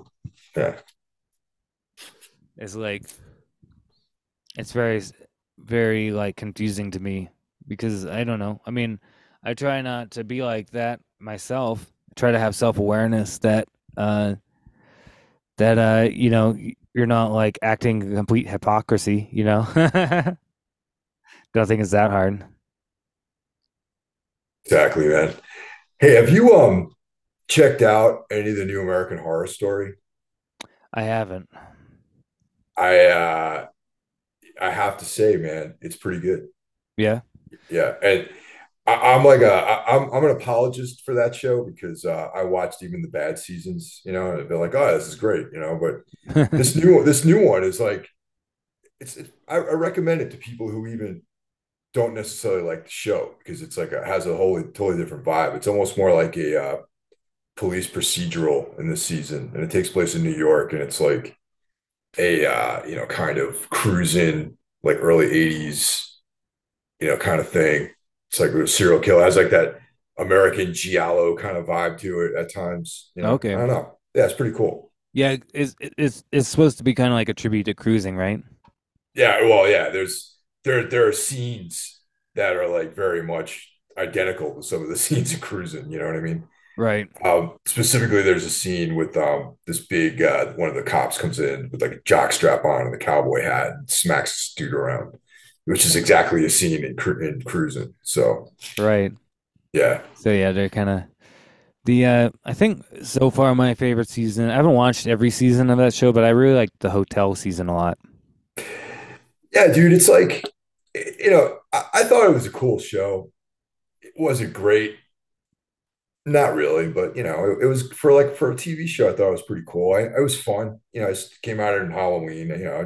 I enjoyed it. Yeah, I'm not going to go to the mats for it and defend it too hard, but like I liked it. Right. Very innocuous kind of stuff. Yeah. But I mean, I like some like the hotel one I thought had a cool style to it. I liked the fact that they're playing like Joy Division and Sisters of Mercy. You know what I mean? Oh yeah, actually, Joy Division Shadow Play is they have a pretty decent soundtrack for this season too, and also the score is actually really good too. Whoever did the film score has really cool music in it. I always like the kind of um music for the title credits, like particularly in like the first season. It's like that kind of weird like witch house sounding music, you know what I mean? Yeah, yep, I love definitely. that. That stuff's really cool. I'm big. A few years ago, I like got super like obsessed with like all that witch house like electronic music. I was like, I just like the sound of it and the vibe of it, like this real dark electronic, you know. The only one of those artists I got into is that band, was Salem. Do you know that one? Yeah, say on, yeah, they're cool. What's some other stuff that I should listen to in that style? Let's me think. There's a band called Fraunhofer Diffraction. Okay. Uh, they kind of changed, but their earlier albums, I think they have one called like Vices or something that I really like. Has a couple really cool songs on it. Um, and then there's a band called it's called like Amon or Damon, I guess, but it's kind of spelled like the Greek A, this kind of Oh, Greek right. letter, and it's Amon, Amon. I just call it Amon. But that one's one of my favorites. Like it's really cool, like super dark, kind of kind of occult vibes, like um has some elements that kind of remind me of like Sound Hill soundtracks actually. Like it's very cool. So that's one I'd recommend. And That's pretty cool. yeah, that one's probably one of my favorites of those bands. And yeah, Salem was good. White Ring, have you heard White Ring? No, I haven't. That one I definitely White Ring. recommend as well. Yeah, White Okay. Ring.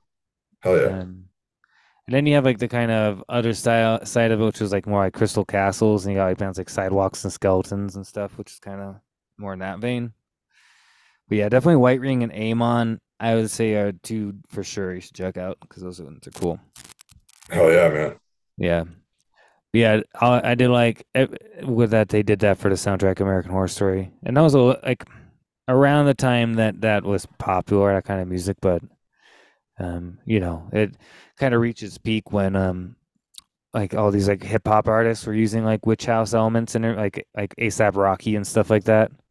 We're using like those kind of witch house like producers and stuff for their music. And what was that like mid 2010s, like 2012 or thing, 2013 that time, which I think is when did Horror American Horror Story came out? It was around then, right? I think so, actually. Yeah, the first season was probably like 2010, somewhere in that range. Because I didn't start watching them until they had a couple seasons in the bank. Because of Yeah, course, I just dismissed it. I thought it was going to be garbage. I was like, me too. why would I watch this? It's on television, you know? But then, like by accident, one night, I happened to just have it on. It was on. Like I was at someone's house and they had actual TV, and it was Right. on. And I was like, immediately wanted to change it, but I was like, actually, hold on a second. This is actually kind of cool, and that kind of drew me into it. And I just watched all the other seasons. Yeah, I didn't get into it until it was like 2013. I remember it was that like autumn, like around Christmas, Halloween, I mean.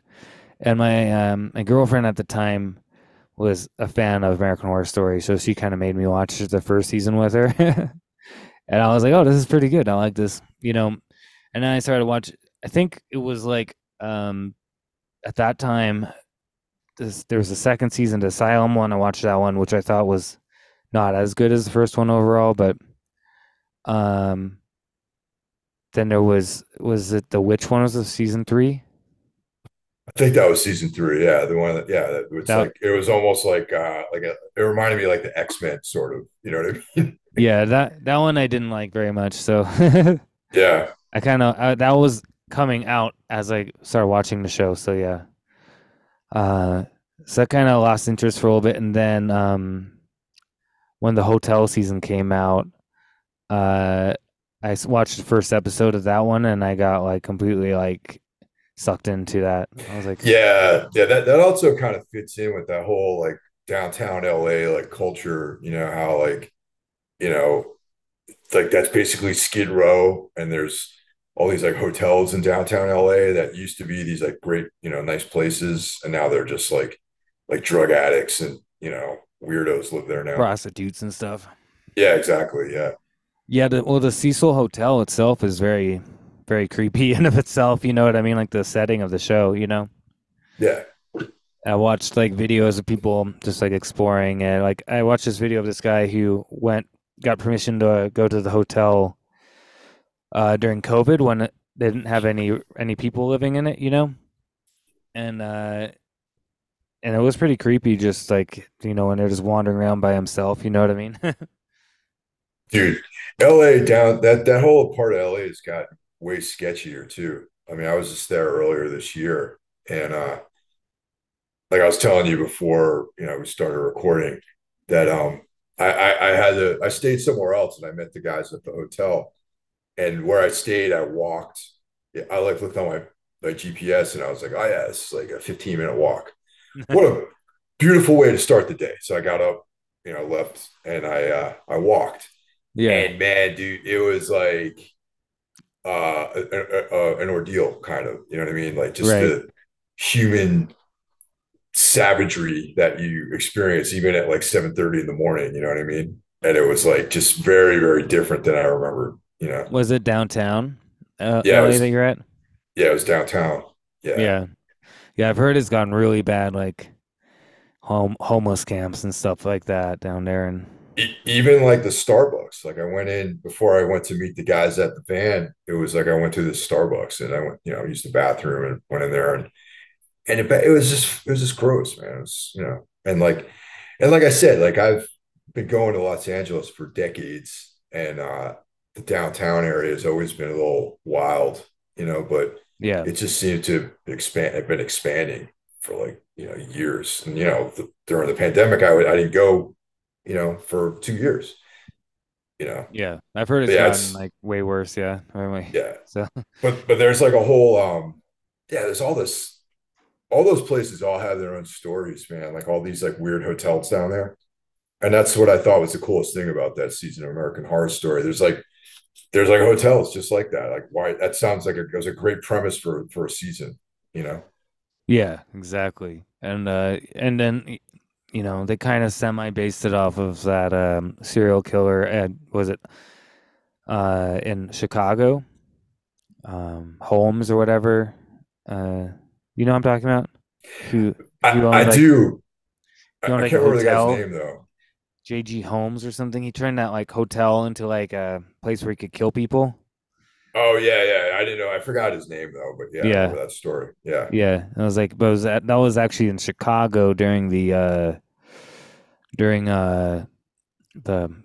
World Fair, and yeah, he like they didn't find out until much later when there was like a fire or something like that. They found all these like secret room, like torture rooms and stuff he had made in like this Oh hotel. man, dude. Yeah. Hey, have you ever seen there was a movie that was on Shutter called The Golden Glove? Mm-mm. Oh man, if it's based on a true story. It takes place in Germany, and it's just like another seedy, horrible story about a serial killer, and it's brutal, man. Like Ralph told me about it. Um, you know, Ralph's German, so he Right. obviously lives in Germany, so he knows all the local stories and the stuff that maybe isn't as obvious over here. And I don't know if it's still on Shutter because this is like going back maybe a year or two, but called The Golden Glove, Golden and Glove. yeah, it's like a very seedy story that's very similar to what we're talking about. Like yeah, like some hotel owner like Yeah, torturing just people. like yeah, like that kind of thing, and just like the low life, like the low life, like it's like a Bukowskian serial murder story, you know. Right. Let's see, no, it's not on there now. I just looked on Shutter on my phone. Ah, man, yeah. Yeah, but yeah, the Golden Glove. I'll have to see if it's available anywhere else. I need to try to get Habit and what's the other one in before they go off of Shutter. Oh, The Addiction and The Habit. Addiction. Both of those are incredible, man. I picked up that Fessenden box set, and it has The Habit in there. So good. Yeah, I really need to check those out because I love all this stuff from like New York in that time. It's kind of always been fascinated by that, like reading about like say like the Swans, like how where they lived and stuff in like New York and like I don't know I've and like the whole punk scene and stuff back then like in the 70s Yeah. and 80s and like really fascinated with all that and that whole era of New York.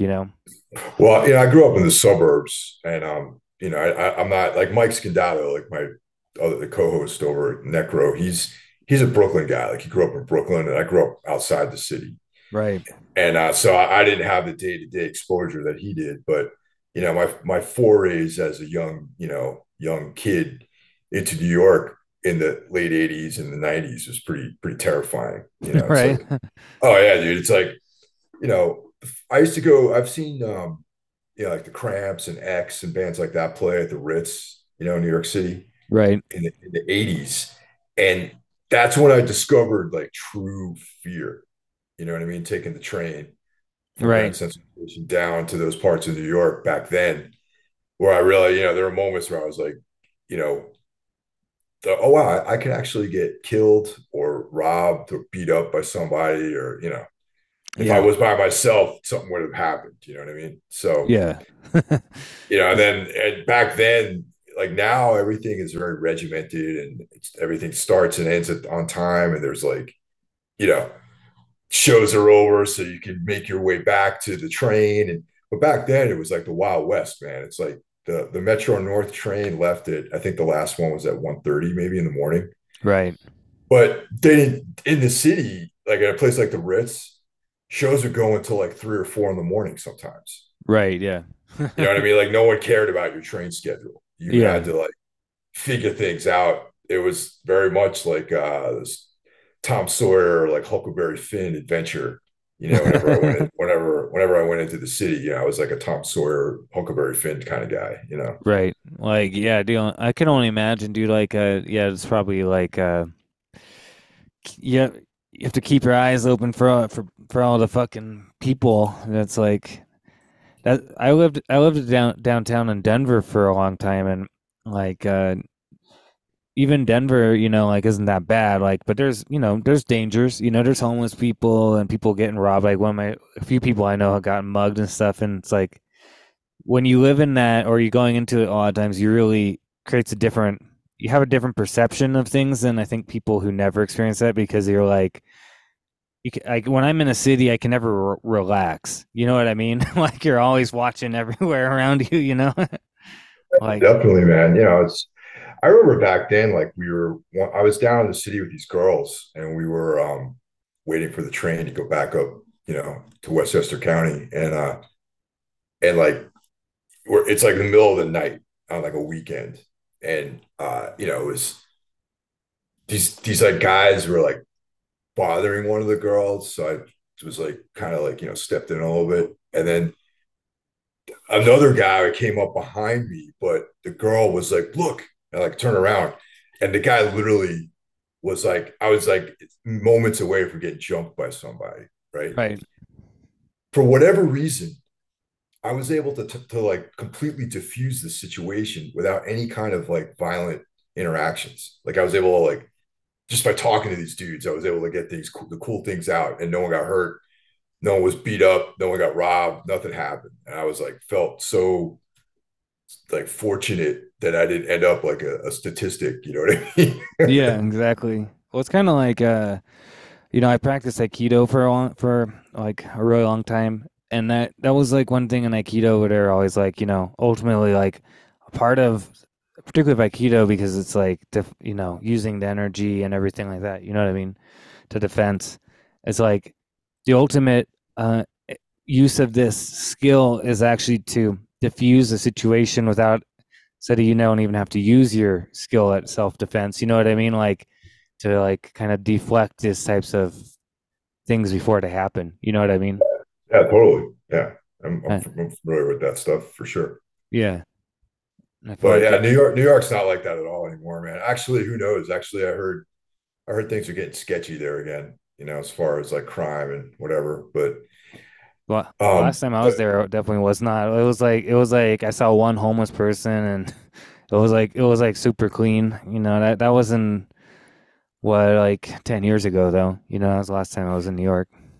well, stop me if I told you this story before. But like I remember, right before the pandemic happened, that sense it felt like Midtown was getting creepier again because with the office that we had was on Seventh Avenue, and I'm one of these guys. I show up really, really early so I can leave early. You know what I mean? I like to be in the office when no one's there, so people don't. I was literally the first person in pretty much every day. I would Right. be. walk in the door, the lights would turn on, and that kind of thing. I'd sit at my Right. desk and start working. So in the, in like the fall and the winter hours, it would be dark, and I remember there would be these encampments, these like cardboard box, like shanty towns, like on like 37th Street and 7th Avenue, right where our office was.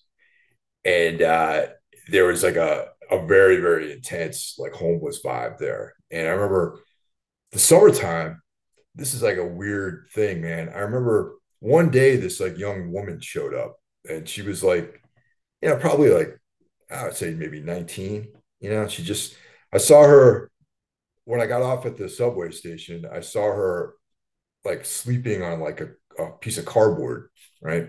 But she Mm. was clean, just sort of like, like dressed normally. Right. And I was like, this broad had like, must have had a rough night, man. You know what I mean? Like, Yeah. I figured she was like, just like pet, like, whatever, man. She's like, she'll probably be okay. But Right. I saw her like every day. You know what I mean? And Right. like as the months passed on, she like started her whole appearance just started deteriorating. You know what I mean? Right. Yeah. And it was just like, dude, it was just so dark. You know what I mean? And yeah, it was bad, man. It was just like that's how I guess it happens. Like, who knows what her story was? It was like, was it drug abuse? She get thrown out. She lose her job. Who knows? How does it? I don't even know how someone ends up like that. Like, there's obviously some people who are like, you know, I know that in New York, people that were mentally ill, sometimes they just throw them out and put them on the street. They're like, Yeah. okay, you're out, you're on your own now, which I think is horrible. That's like a terrible thing to do. Yeah. They do it But here too. that makes sense how you would be a homeless person, but someone who seemed to just not necessarily be mentally ill. And I just, it blew my mind, and then Yeah. later that year, I was like, I was walking to the office one morning and like, some dude was like shooting up on the sidewalk, like right out in the open. You know what I mean? Right. And I was like, wow, this reminds me of the 80s, like when I used to come down here and be afraid all the time, and then one morning, I took a slightly different path to work. Like my trek through the streets, I was like, you know what? There's a place over here that's open really early. I heard they make nice coffee there, because like a lot of the cooler like coffee spots didn't open until like 9. Right. But it's like 6 o'clock in the morning. There's like Starbucks, but I wanted to try something different, so I went to this other route. And I walked by this dark street corner, and it was like, it's super early in the morning, and there was the old you know, like payphones. When they used to have payphones, now there's nothing there. Right. Yeah. So there was like four dudes like huddled around this thing, and as I turned the corner, all four of them looked at me Oh shit. like I'd walked in on the middle of something, and I'm like, oh man, like I had that like feeling of like I think Oh fuck. I might have to like defend myself here. You know what I mean? Right. Yeah. And but luckily I just kept going, man. Nothing happened. So I think things are turning like that. I felt like that before the pandemic. So, and I moved out to here to Jersey, like right in the beginning of things here. And I go to work, I go to for work, I go into the city a couple of days a week, but for shows, but I'm not spending a whole lot of time there anymore like I used Right. to. Yeah. I feel like it probably is kind of getting back that way. Like I think there's been a general decline over across like the entire country, in a lot of major metro areas. You know what I mean? Like Colorado, like in Denver, downtown was already getting pretty sketchy, like and pretty like rough, and there was a lot of crime and stuff here. But it got way worse after the pandemic. Like now, it's like Yeah. it's pretty dangerous in a lot of areas. Yeah. Portland too, man. Like I remember like we were just in Portland on that same run, and it was like, that was I was telling you earlier, that was the night where I was like just really sick. Like I hadn't slept the nights before with the drives and all this other stuff. Yeah. So I was really, really worn out that night. So I was sleeping in the van. After our I fell asleep in the green room for a while. Then I went out to the van, and I was taking a nap because it was a little more quiet there. And when I woke up, I saw like the bouncer like beating this guy with like a flashlight, and he was like, the dude, I guess like I was like, what the fuck, like some homeless dude. And apparently every night he tries to pull some shit at this place in Oh Portland. yeah, And they're used to seeing him around. And it's like a real threatening place, man. I don't yeah, remember Portland being like that. yeah. One of my friends, lives up in Seattle, and he told me like, you go in a city in Seattle, like you have to wear. You'll see like needles just all over the ground, and it's like he's like Yeah. it's really scary. Like scary. He told me it was like, anytime he goes into town, into the city to go to a show or something, he's like afraid for his life. Oh, wow. So Damn. yeah, Yeah. yeah. What Seattle I've heard is like the worst. Like it's even worse than Portland. But Really. That's, yeah. I mean, Seattle's always been, as far as my memory goes. I mean, I know, like I said, things are way different now, but like that's always been like a super chill city. But I guess things changed. yeah, it sounds like it's become more like Vancouver because I've heard Vancouver is pretty sketchy. Oh man, dude, there's every time I'm in Vancouver, the show is always at this place called the Rickshaw, Hmm. and it's in the middle of that area Oh that shit. whatever that no that drug free zone or whatever the drug open whatever they call Open it that drug, area yeah, yeah. whatever that district is. This place, the Rickshaw, is like right in the center of it all, right? Oh And my you God. and it's a real drag because like there's nowhere to get food or anything really, or anything. And Right. and there's like, of course, the loading is behind the building, and there's this fucking alley that you got to drive down, and that's where all the action is, man. It's like I've seen so much sketchy shit go on in that alley, like Yeah. in the middle of the day, like Right.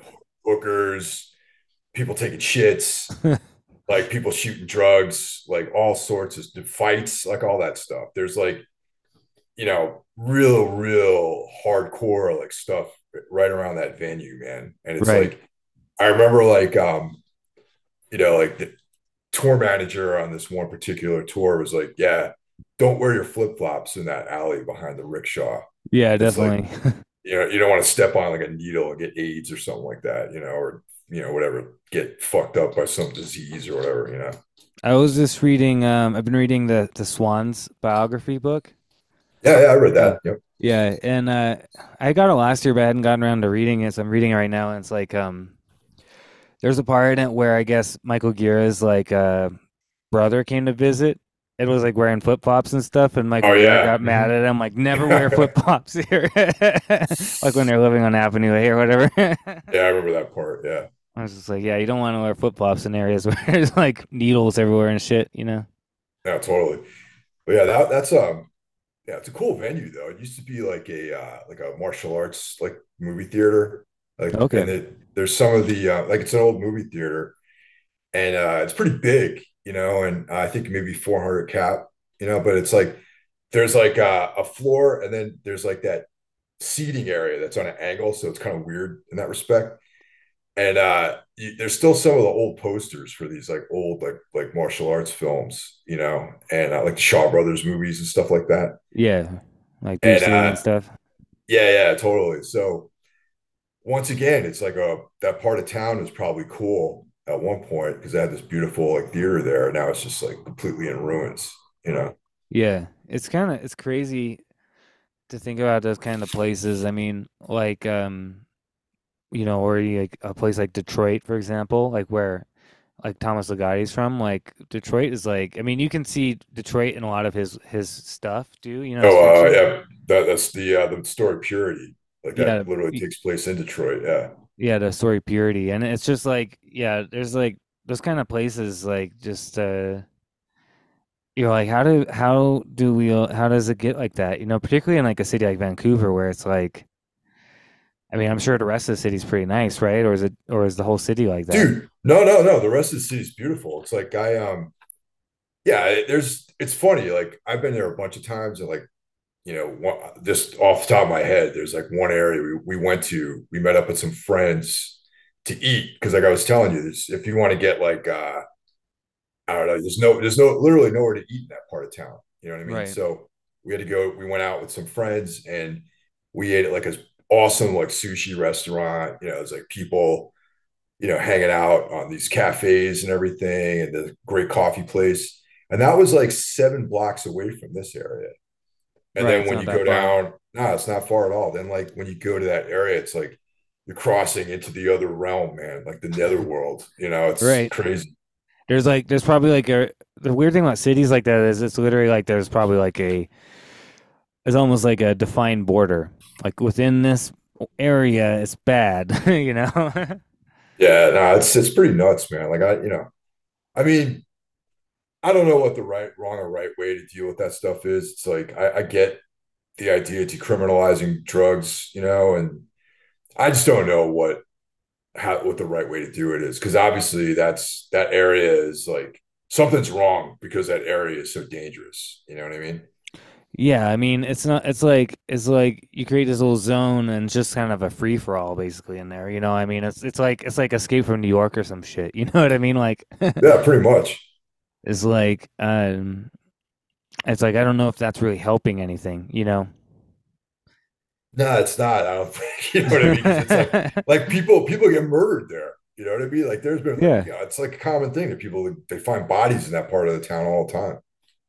Yeah, I mean, you're just kind of letting them run. These kind of people run rampant. It's kind of like it's not good either. You know, it's weird because it's like I don't really agree with criminalization of drugs when people aren't hurting any. You know, they're only really hurting themselves. But when they're involved with this kind of criminality, it's like, yeah, they're hurting our people because they're killing each other and stuff. You know, it's like, what is the right option? I don't know if letting them just like destroy a part of your town is the right option, though.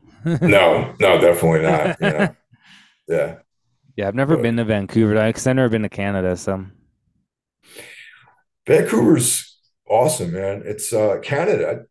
I fucking love Canada, man. I think it's a great like country and I know that when we do that run across like the southern part of the country, it's always really cool. And like on that last tour we did with Origin and Abysmal Dawn, it was so much competition in the States because like everyone was out on the road this spring, because everything is like open and all right, let's go. Everyone's out. And so much competition. Like there was like one week, like say for example, El Paso, like a city like El Paso can have like maybe two metal shows a month, maybe.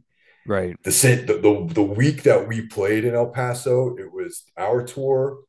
It was Rotting Christ, Malevolent Creation, and there was one other tour, and that was all in the same week that we played there. Yeah, I So there remember was there was like, like a lot at the same time as you.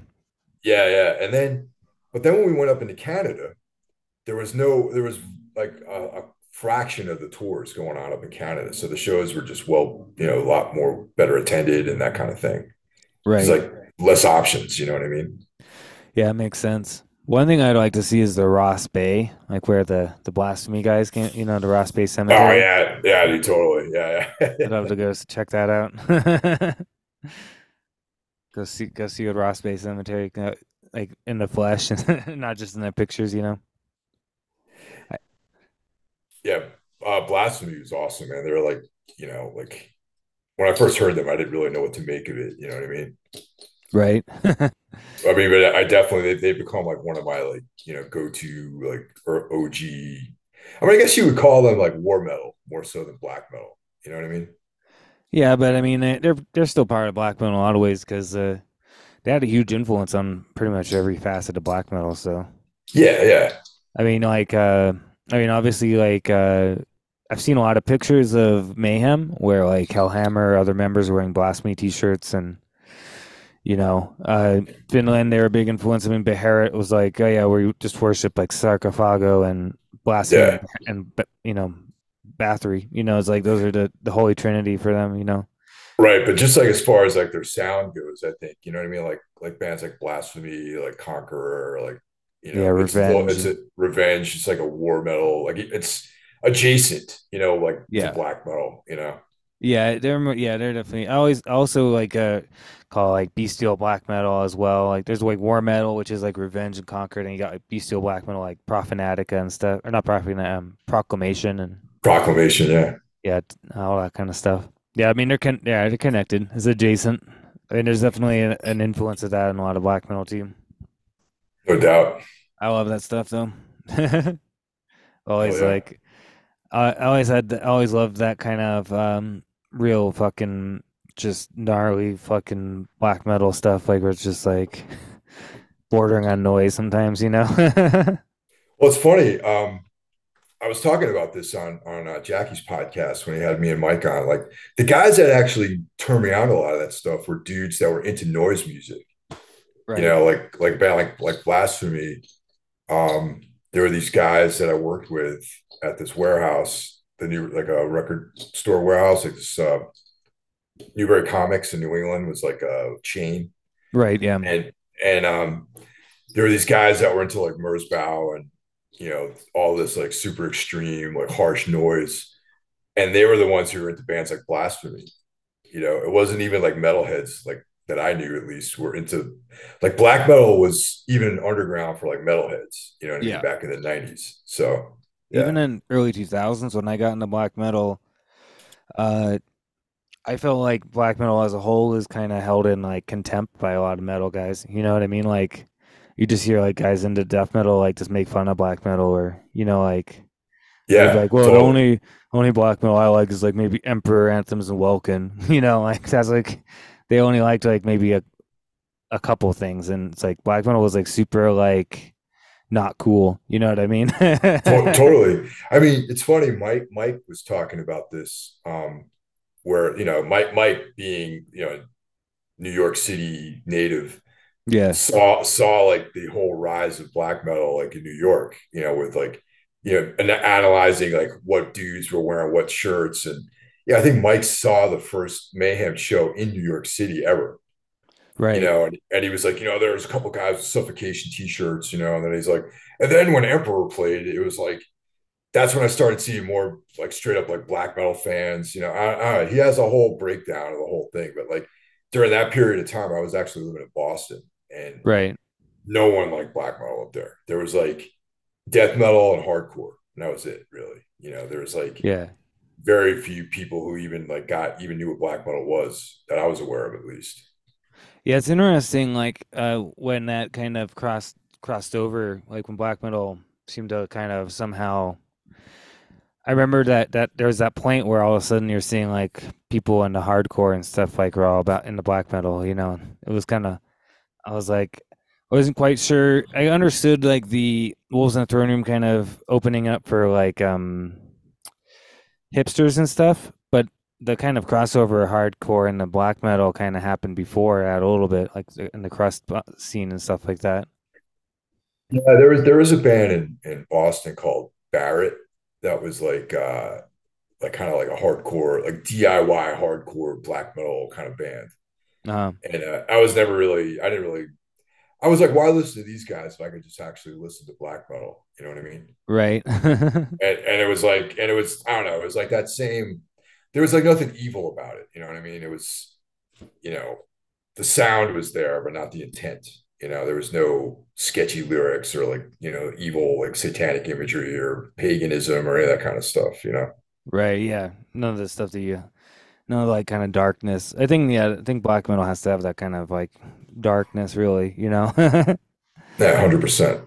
And it's like, yeah, I think I don't know. I felt like I don't know. I think like if you grew up like came in it during those times when it wasn't cool, you kind of have a different like feeling because you're like you remember when I remember it's like I remember when like these metal guys who now are like all the they black metal stuff. They used to just make fun of it. You know what I mean? Like Oh yeah, totally. Yeah, yeah. It was like not a thing. I'm trying to think of what band actually, like maybe like a band like Dissection or something, or Gorgoroth might have been okay for death metal dudes to listen to.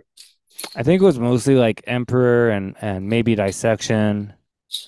Yeah. Uh, I think Immortal was kind of popular with some people in a way, but they also laughed at them, with the Well, for imagery. being immortal, basically. Yeah, for being Yeah. immortal, which I Yeah. could understand. Um, but yeah, the I don't know. I think it was just one of those things. I feel like sometimes though the derision and the laughter was coming mostly because they didn't understand it, you know, because they didn't get black metal, so it was easier for them to mock it than try to actually understand it. Yeah, totally. That was the kind of feeling I got from a lot of people. It's like It's okay. I mean, if you don't want to listen to it, I don't care. You don't need to be like making fun of it, you know? Yeah, I mean, like death metal back then in the 90s was kind of dead, actually. That was like a very low point for that style of music. I mean, there was a lot of great bands, but like popularity wise, like people really weren't down with death metal in the 90s. It seems like, there was like, Yeah. like not Nile. That's when they start. I first saw Nile in the 90s, but they were like, you know, talking about how the scene was dead the first time I saw Nile, like from the stage. You know what I mean? Yeah. I saw them in New York with it was one of these relapse shows. It was like Nile, Dillinger Escape Plan, like Neurosis. It was like some like Soylent Green, Like, Coalesce, like some weird relapse show from like 96 or something like that. right. That's a weird lineup. Yeah, it was like bands that were all, like that year they all had records out or something on relapse. And it was like, Carl Sanders was talking about how like, the death metal scene's dead or something like that in like 96. But yeah, there was great bands like Suffocation, Incantation, Mortician. There's like a lot of great bands in New York were making excellent death metal. In my opinion, New York death metal is the best death metal, you know? Oh, I agree with that 100%, man. Immolation, like all those bands are incredible. And I Yeah. mean, Cannibal Corpse technically is from Buffalo. Yeah. I mean, They're a New York band, in my opinion, you know? yeah, but I mean, I Morbid Angel has always been like those first few records have always been my favorite death metal records. So Yeah. Well, that's the thing. Like, I think when it comes to the Florida stuff, Morbid Angels is my favorite. They're my top three death metal bands. Like, it's them and Incantation. yeah, And it's kind of like basically Incantation, Immolation, and Morbid Angel are like my top three, you know. And then I also really like Grave when it comes to like the Swedish sound. But it's totally. but it's like yeah, like but yeah, Morbid Angel is like the pinnacle of like the Florida stuff. And then it's like but overall I think New York was like strongest. I mean like Incantation and Immolation and all these kinds of bands are like amazing, you know. Yeah, you That's can't sleep on Mortician either, man, for just Yeah, being Mortician's brutal. great too. Yeah, and Yeah, they were like the first really. They were the ones who yeah, kicked it off because I know that like John from Incantation was like playing live with Mortician, and I know the Will did vocals on the first Incantation demo or the EP or whatever, you know. yeah. No, totally. Like he was the vocalist for Incantation for a little while, and of course he also got Profanatica was another Yep. like Yeah. because he what's his name for Profanatica was in Incantation originally, I remember, and then he split off to start Profanatica. So So once you write a book about this stuff, man, definitely. like You the know New what I York mean? death metal like back then. Yeah, Yeah, 100%, man. yeah.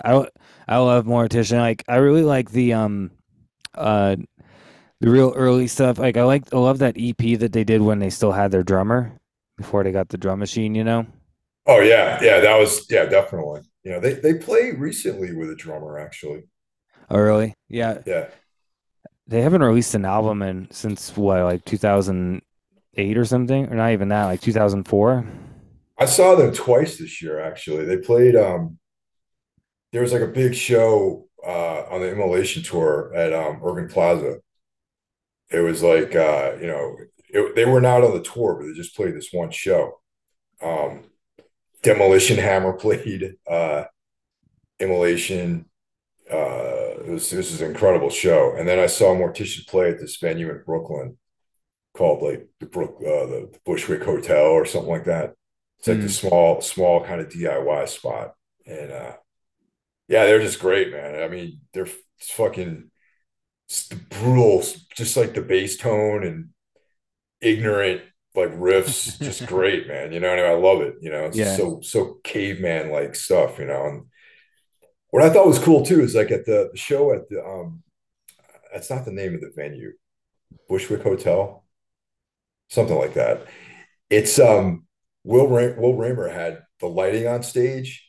It was like a combination of like red, green, and blue, and it looked like something like from Suspiria or something. Like the stage lighting Right. had this like Italian horror film like look on stage. And I was like, wow, this is fucking cool. I wonder if it's intentional because I I'm know sure it Raymer's is. like, yeah, I know that he's like a big, horror guy. So I'm assuming that he knew what he was doing when it came to that lighting. Yeah, I would imagine so. I mean, didn't he's like he's used like a lot of stuff from samples from Fulci and Yeah. uh I don't know has he used samples from Argento? I'm trying to think, actually. I don't recall. I have to really put my thinking cap on to see if he does. It's But been a while since I've sometimes listened. sometimes the samples are longer than the songs, man. You know what I Yeah. mean? It's like the samples will be like 2 minutes of like some movie clip, and then the song's like 30 seconds. Yeah, that happens a lot. Yeah.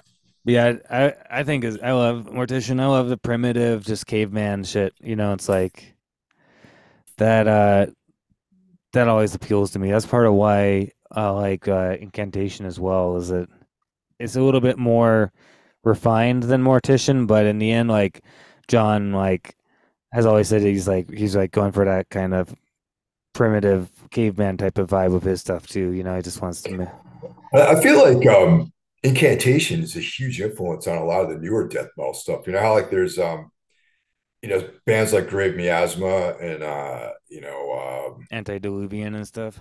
yeah, that style, which Yeah. is like this real dark, like satanic, like death metal, but it's also has that atmospheric element to it. And I think that when I first started listening to those bands, I was like, oh man, these guys are like must love Incantation, because they have that same Yeah. elements in it. Yeah, I'd agree. I love that kind of death metal. Like that's probably overall my favorite kind of death metal is the anything that has that kind of vibe, that kind of incantation, Yeah. you Yeah. know, type of stuff. Well, and a lot of those bands are sometimes also influenced a lot. You can tell by Immolation or Morbid Angel. It feels like those kind of bands all go together. Yeah, definitely. Well, there's that Greek band. Why the fuck can't I think of their name now? Dead Congregation. Yeah.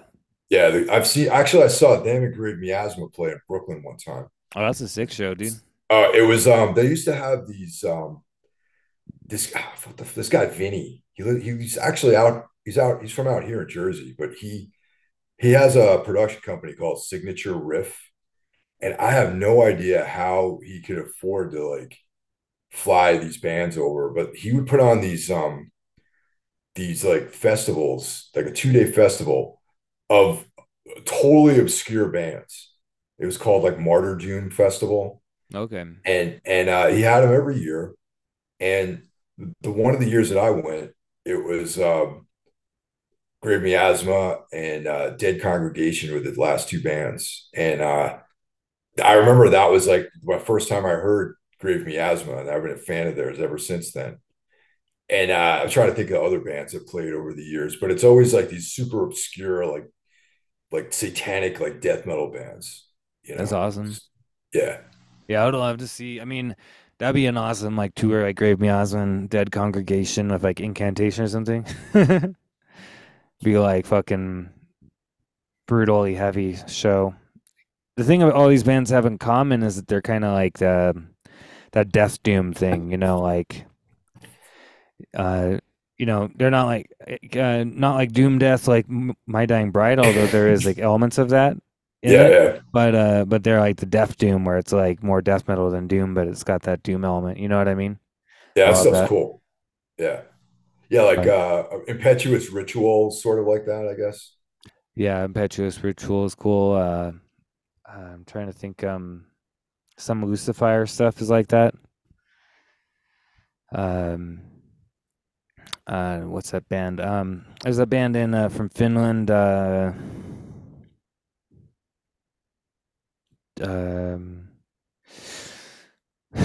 my brain is like not working.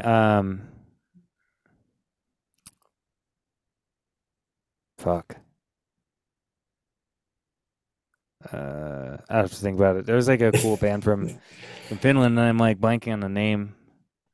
Well, or did you ever listen to that band, Hooded Menace? Oh yeah, totally. Yeah, yeah. They're from Finland. Yeah, I've seen them Yeah, play actually. Yeah. that's another one. Yeah, I'm trying to think what the other band's called, and my brain is like not Shrine, Desolate Shrine. Yes, they're kind of like a black metal style band too. Desolate Shrine. They have like a black metal vibe to some of their stuff. Yeah, and the vocalist for Desolate Shrine is the vocalist for Sargeist nowadays as well. So Oh, there you go. Okay. the earlier Desolate Shrine is more Death Doom, and then they kind of got more black metal. Yeah, there's one particular record by Desolate Shrine. I'm trying to remember the name of it, but it's like definitely black metal. Yeah, I think their newest one was like, or not the newest, but the one before, because they just released an album I think this year, but the one before or was more black metal sounding. Um, oh yeah, I'm glad that you liked Hanging Garden. I know you mentioned it on the Oh man, I've been all messages. about that stuff. All about it. I've been all about it. Yeah, I was like, it's funny. It's funny how you can really love a band and then you kind of like forget about them in a way. You don't forget about them, but you just haven't. I hadn't listened to them in a while. You know what I mean? So they weren't like on my Yeah. mind. And then the other day, I was like, put them. I thought of them, and I was like, oh, I'm gonna put them on. Listen to Hanging Garden. And when I'm listening to, I was like, remembering how much I love this band. You know what I mean? And immediately is like, I think Mikeson would like this band because it seems Oh like yeah, right up no. his alley. You know? Yeah, no, definitely, man. It's like yeah, like I don't know, this time of year I'm always into like like Paradise Lost and stuff like that and Typo Negative and that stuff kind of fits in that realm a little bit, you know. Yeah, Hanging Garden, I definitely feel like fits into the that kind of vein of all those bands with the kind of element of I mean, what do you say? Like, I feel like some elements almost remind me of like Neurosis and stuff as well, a little bit, Sure. but in a way, but not exactly. But that kind of, I don't know. It's hard to describe their music, but because they also have like post punk parts as well, you know? Well, yeah, those are the parts that set them apart a little bit, though. Yeah, exactly. Like, uh, like that album I sent you, the Blackout Whiteout. It's got like these like some songs are super heavy doom, and then they have these like weird songs. You know what? Some stuff reminds me of is Junius a little bit. Oh, I know that band. Yeah, I could see Yeah. that. Yeah, yeah. I actually like. I'm pretty good friends with some of those guys. With actually all the guys in that band. Oh, cool. Yeah, I like Junius. I think they're a good band. I remember feeling like some elements of Hanging Garden kind of reminded me of particularly older Junius, Yeah. like their the EPs and stuff. One of the guys that played bass for them used to be the drummer in a band that I played in back in the 90s. And Oh, really? yeah, it's like that's how I found out about them because he was like playing bass for these guys. And I was like, wow, that's weird because like he was such a great drummer. But Right. like it turned out that he could play bass really good too. I Yeah. Here's something that I found. I find that somebody who's a really good drummer generally can be a good anything. Yeah, no, totally. Yeah, like the Justin, the guy who plays in Tombs, like he shreds on guitar. I mean, not like he's ripping solos, but I mean, he's like a song. He can write excellent songs like on guitar. Right. Like he's like on our last album, like he contributed a lot of material to that. You know what I Oh, mean? really? And yeah, yeah, totally. He had all sorts of riff ideas, and which is good. He's like very very good player. He's got excellent like songwriting ability, and he could execute those parts because he would send demos of all the like the ideas he had, and I'm like, wow, this guy's like a really good player. Oh, wow. And he's a good Yeah. drummer too.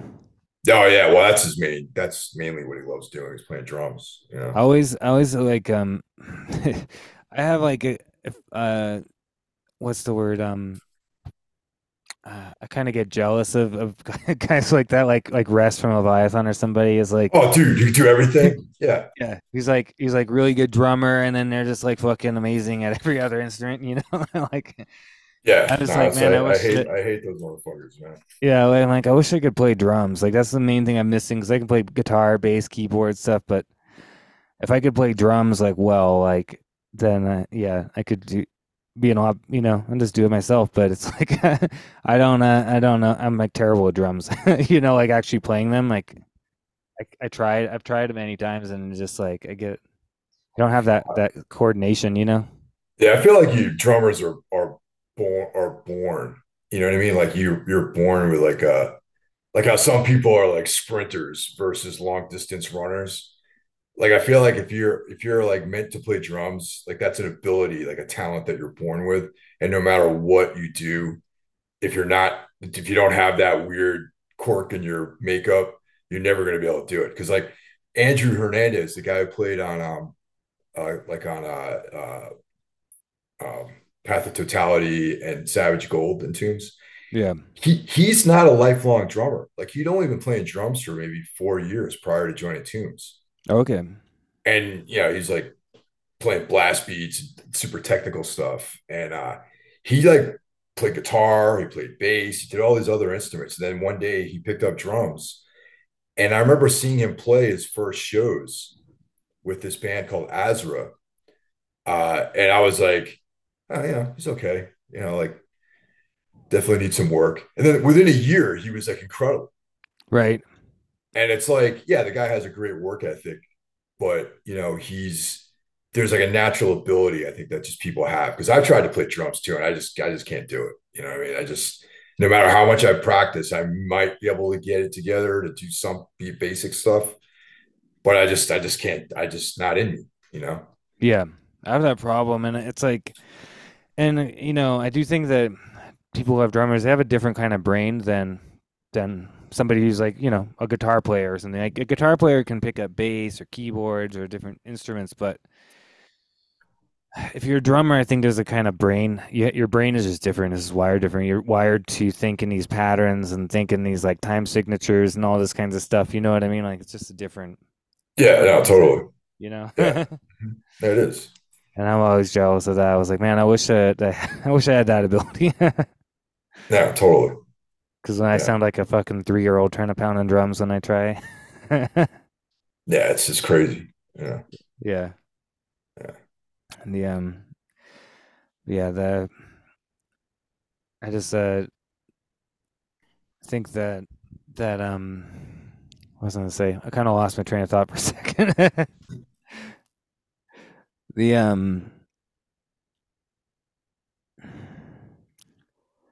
Yeah, I definitely wish I could learn how to play drums. That'd be nice. yeah. It's just I know for me, it's just not in the cards, man. You know what I mean? It's just like Yeah, I guess you just have to accept that fact. It's Indian. That's what's life about is accepting your both your strengths and weaknesses. You know what I mean? oh yeah, believe me, I've had to accept all my weaknesses. Yeah, that's like the first step to understanding the self is understanding your weaknesses. Yeah, The but yeah, it actually it's kind of appropriate talking about all those death doom bands because I feel like a lot of those bands tap into a kind of vibe like Ligotti in a way, like when you or like a band like Portal. oh man, totally. Yeah, yeah. Portal. Yeah, you're like, okay, this music's like trying to create like something or ulcerate or some shit. It's like, Yeah, no, I got a chance to see Portal once actually, and they're pretty incredible live. I Yeah, can they're great. imagine they seem like pretty intense. And they were like one of the like no one was really doing the whole like masks costume thing, back then. Like when I saw them, like they were like how like nowadays everyone has some sort of mask or something that they're wearing. I Right? mean, Yeah. you know what I mean? It's like everyone Yeah. has like these like helmets on and stuff, and like I don't know, like I never really they were kind of originators of that style. Like even Ghost, like I'm not really I don't I'm gonna say it straight up. I mean I'm not a fan. Like I don't like that band. You know what I mean? Yeah. I mean, me And neither. it's not because they sound like whatever. Like the songs don't grab me. That's literally why I don't like them. Like I don't have like a bias about any style of music or anything or but when I first became aware of them, I was just like, oh yeah, these guys want to be Portal, you know. Oh yeah. But like I didn't before even hearing a note of their music because I just assumed there would be some crazy like dark band, But then they sounded like Kansas or whatever they sound. You know what I mean? Yeah. Like to me, they sound like fucking Foreigner or something like that. Like they don't even sound like a metal band, you know? No, I don't think they're a metal band at all. Yeah. I felt like um Ghost. I always felt like sounded like Scooby Doo. Yeah, Music. totally. But Yeah. yeah, Portal though. I mean, the thing about Portal is that they really they inhabit the whatever the weird characters that they create for themselves like 100%. You know what I mean? Like it seems like natural to them. Like that's who they are. You know? Dude, it's like they're just the way everything about that band, like even like the production on the records is so unique. Like the way the records sound, the way it's mixed, their live presentation, the way they write their songs, like everything about them is like completely their own thing, man. And I love that about that band, you know? Yeah.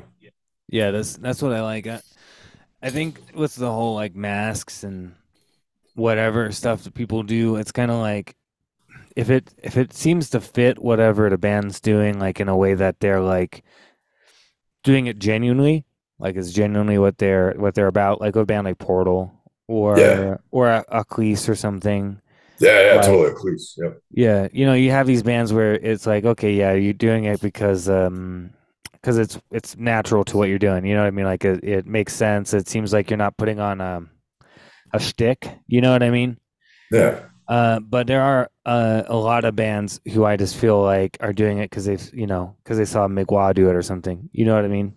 And it's getting a little Well, tiresome. there's definitely one specific band that comes to mind when you mentioned Magua that I feel like their whole everything about that band is like based on what Maguire's doing, basically. Their sound, the fact that they wear these like, outfits and everything, their whole image.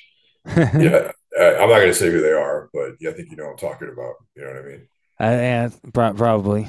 And it's like, even before seeing them live, like we played a show with them once, and I was just like, I think I've seen this before, man. Like it just seemed like very like derivative, like even the music too. I had that same kind of mid tempo, um, like the structure of their songs, like the whole thing, man. I'm like, man, like I like McGuire, they're great, but you got to do you got to do your own thing. You can't just like be a carbon copy of them.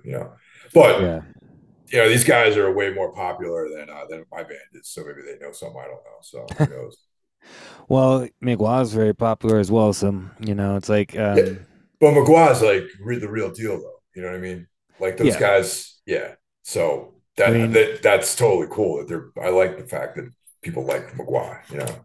yeah, it's actually kind of funny with Migwa. Like, I mean, I got into them when I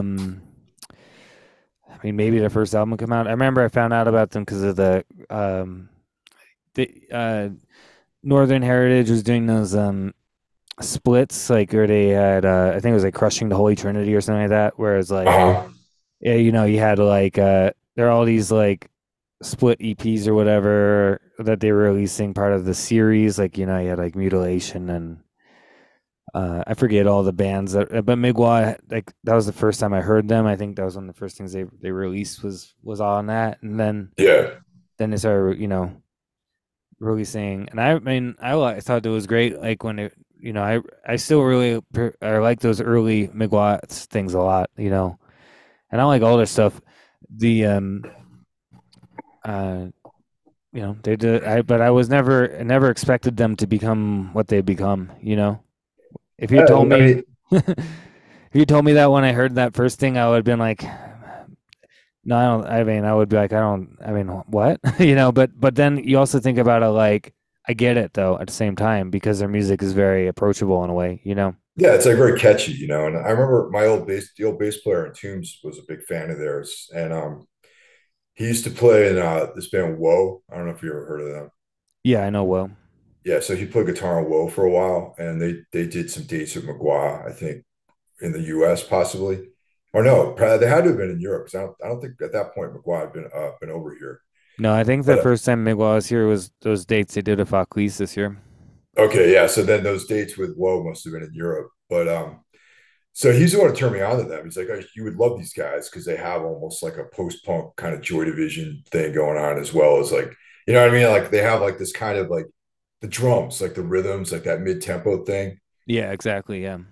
And he's like, this is like right up your alley. And sure enough, I've been a huge fan ever since I heard them, and also a lot of that Eastern European stuff, I think is, like Drutke, like they have like a similar kind, that's, you know what I mean? Like it's melodic, like this melody, and Yeah. it's like a mid-tempo kind of like, kind of thing, stuff's really cool.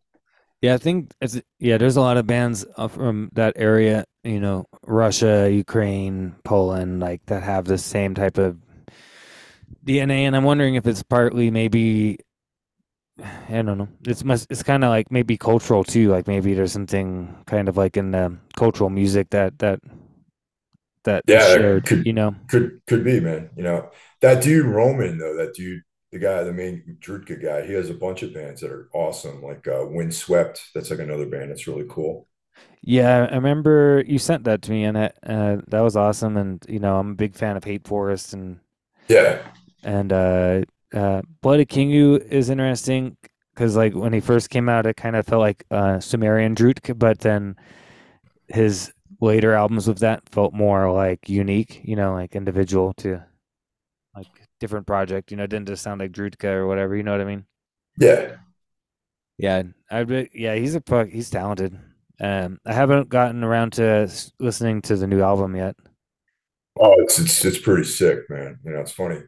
It's funny that now that there's a war with Russia and Ukraine, that it's like okay to be fans of of these Ukrainian bands, like politically now. Right. You know what I mean? It's like suddenly it's like not you're not sketchy if you like are into Drudkit or Hate Forest or anything like that. Yeah, it's kind of funny. I mean, I don't mean, I always felt like the thing about those bands too is that I always felt like the complaints that people had against them always felt kind of like tenebrous anyways, it's like based off of like something in a far past, like in the 90s or something, you know what I mean? Most of it, it's like, I mean, it's a long time ago, and Hate Forest music doesn't isn't like Nazi music, so neither is Drudka. So like, I mean, Sure. Yeah. like Yeah. I mean, that's the same thing. Like I've said this before, even about Burzum. It's not like, maybe, Varg himself has a fucked up political ideology, but the music is like there would be no black metal without that guy. You know what I mean? It's like, and to deny that is just unrealistic. And it's well, I mean, and his music doesn't have anything to do with his politics. exactly. So the same way that I don't know. I just think it's important not to let one influence the other. One to be like, all right, this guy has like I don't agree with his politics, but so I can't appreciate his music. You know what I mean? Yeah, exactly. I don't. I personally kind of feel like, you know, if I were to apply that kind of thinking, I mean, across the board, it's like I'm not gonna listen to the majority of hardcore punk because I don't agree with their politics. You know what I mean? But Yeah, I still like Discharge. You know what I mean? So sure. that's why Yeah, no, I don't totally. put the kind of politics, that kind of mindset into action in a lot of ways. I mean, I also just kind of look at it like if a band's not like a not, I don't consider anything that any band like an NSBM unless they're straight up talking about Hitler and Nazism. And there That's and it. there are plenty of bands who do. You know what I mean? Like there's like tons of bands like Goat Moon or something like that. That's like their whole shit is like racism and Yeah, and I mean, neo Nazi stuff. it's like I don't really have any interest in listening to something that's straight up Nazi music, but you have a Yeah, band where the person maybe their politics or sketchy stuff. Who cares if the music's not about that? I don't care. yeah, exactly. That's how I feel about it too. It's like it's art. It's not, and that's where you do separate the art from the artist. Is that I kind of judge art on its own merit, you know. And if the music or the art or whatever obviously has nothing to do with racism or Nazism or all this kinds of shit, then who cares? You know what the person thinks. I even go so far as that, with the a few exceptions, like I mean, I usually judge music on its own, and for the most part, and this is kind of different from how I was when I was younger. I don't really dig into the actual individuals unless I'm like a big fan of the art. You know what I mean? Right. Like, if I'm like a huge fan, like like of like Michael Gira, for example, I'm gonna read the biography and all that kind of stuff or whatever. You know what I mean? But if it's like a band I find, like I don't feel this need to dig into every fucking facet of somebody's life. Like I judge the art on its own terms. You know what I mean? Like I don't Yeah. need to know like if this artist like took a shit on Saturday. You know what I mean? But I feel like some people get too like concerned with that kind of stuff. You know? Well, what's interesting now is like there's been this discussion with Kanye West about, whether or not his music should be taken off of Spotify because of his anti-Semitic remarks and, you know, all that sort of stuff. And it's like, part of me is like, I'm like, well, if you ask me, they should just leave his music up there, you know? Yeah. And it's like, because it's the same thing as like, Varg, it's like music's got nothing to do with anti-Semitism. So, what about the people who were involved in that have nothing to do with him as a person? It's like, Yeah. I mean, it's not like Kanye West is rapping about Zog or something. You know I what I mean, mean? for all I know, he is. I'm just assuming his like, his music isn't about anything, political. I mean, as far as I know, I don't think so. I mean, Yeah, I didn't listen. I haven't listened to um like his newest album or anything, but I mean, yeah, I don't think he is. So yeah, it is kind of the same thing. yeah. So I mean, I just think everyone, maybe with him because he's like a way bigger player, like financially, they want to like cripple this guy or something. But it's like I think that you have to like be very careful about that kind of stuff because it becomes censorship. It's like the guy has like this fucked up thing that he said, his fucked up ideas. Yeah. If you're is representing him and you don't want to feel comfortable anymore, good. Then you don't have to work with him. But anything that's he's released, I don't think you should like erase that from existence. No, I think it comes down to individual. Individual. If you don't feel comfortable listening to Kanye because of something he said, then don't listen to it. But you don't need to be sitting there trying to like get it all taken off of shit. Like to me, that's taking it a step further, where it's kind of like when we're talking about Christians like forcing their agenda down your throat. It's the same thing. And Yeah. it's as soon as you take that step into enforcing some type of your viewpoint onto somebody else, and you're taking that step into totalitarianism and Yeah, more and totally, more. and it just becomes like a revisionist like history. It's like suddenly this thing is stricken from all. Well, yeah, it's like I mean, it's like Stalin, like where Stalin would have people killed and then airbrush them out of pictures, and then just pretend like they never existed. You know what I mean? Like, I know it's crazy, right? like that's kind of what you're doing. Like, if you, like the thing with cancel culture is that it's a very like Stalinist type of technique, and that's 100%. why I don't like that. It Yeah, man. should be up to the individual. If you don't feel comfortable, don't listen to it. If you don't want to listen to Burzum, don't listen. If you don't need to be attacking people who like it.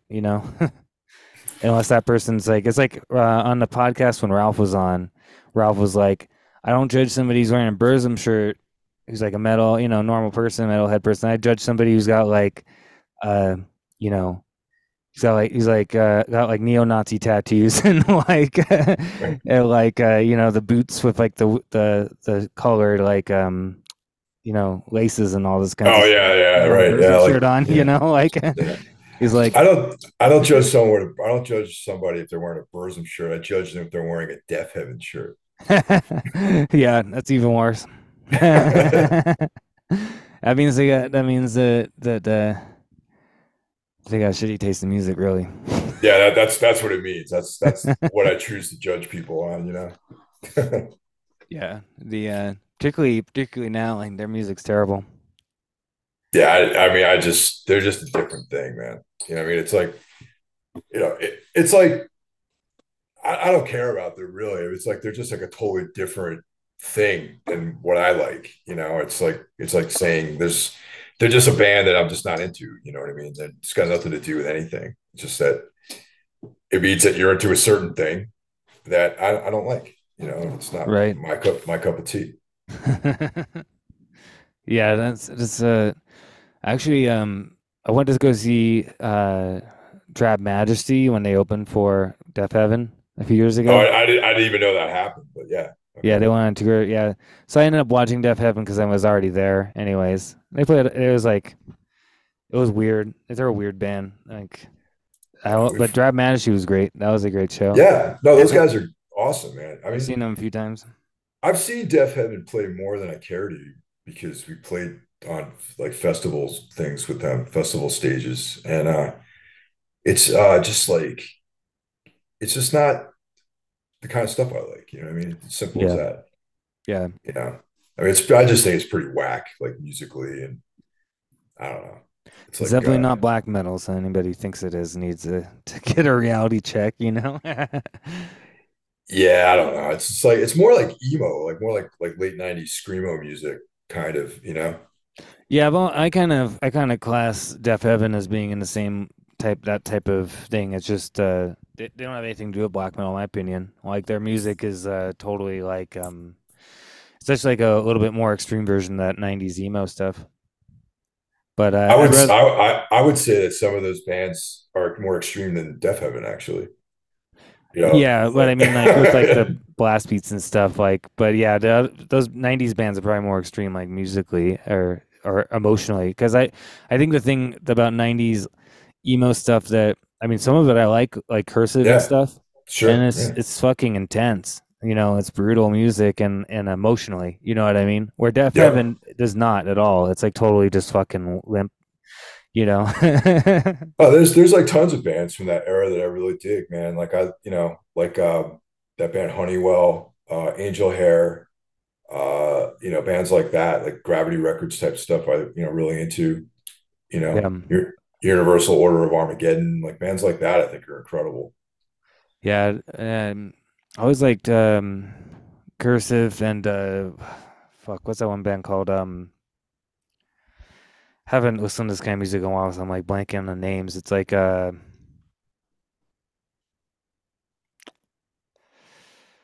I'm trying to remember.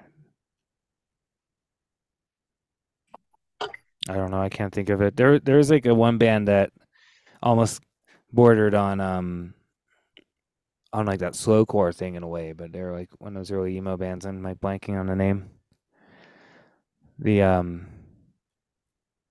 Yeah, there's a lot of that stuff that was pretty good, and I mean, I like that was definitely like the late '90s, early 2000s. Stuff was very much my generation. You know what I mean? Yeah, yeah, totally. Like the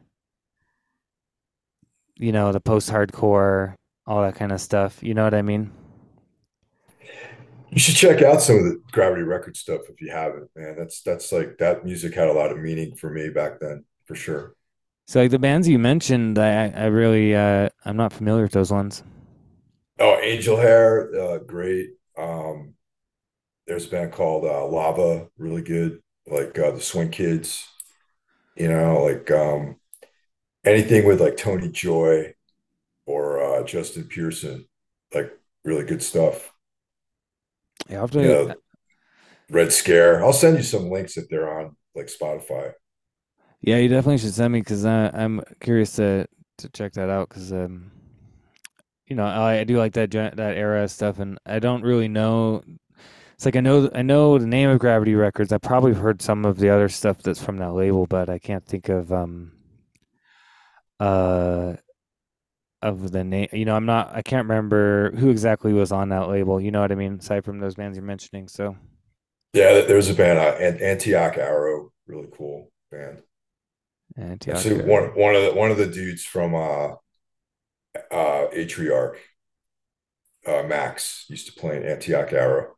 Oh really? Atriarch Yeah, are fucking a great band. I love Atriarch, man. They're amazing. Yeah, I really like that band a lot. They they fucking they're one of those bands that kind of like completely created their own sound. Oh yeah, yeah, no doubt.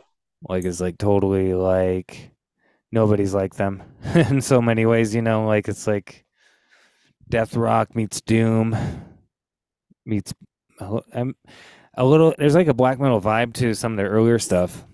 Like a very like a coloring here and there. There's like some of the songs have like earlier records have like a black metal, like a blackened like hint, you know? Yeah. Yeah, it has almost like has that type of energy without being like actual black metal, you know what I mean? Yeah. And yeah, I think that they're great.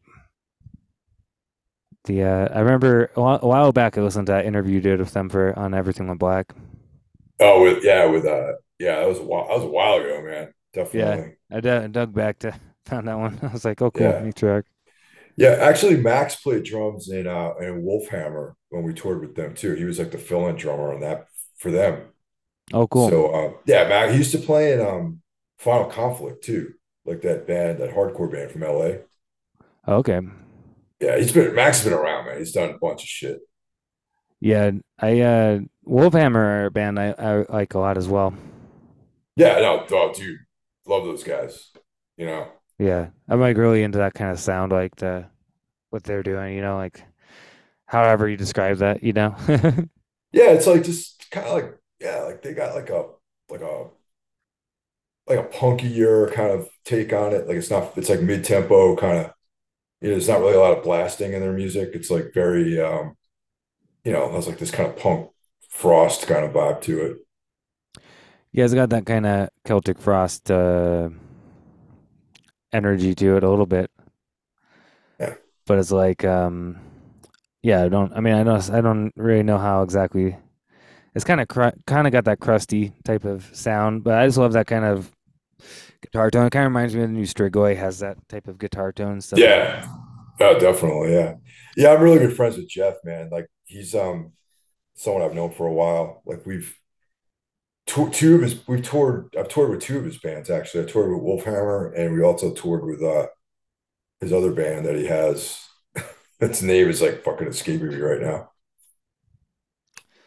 The I don't know. I don't know his other bands. So Oh, Chrome Waves. How the hell could I forget oh that? yeah, Chrome Waves. Yeah, Okay, so he's in Chrome Waves as well. yeah. I am familiar with that band.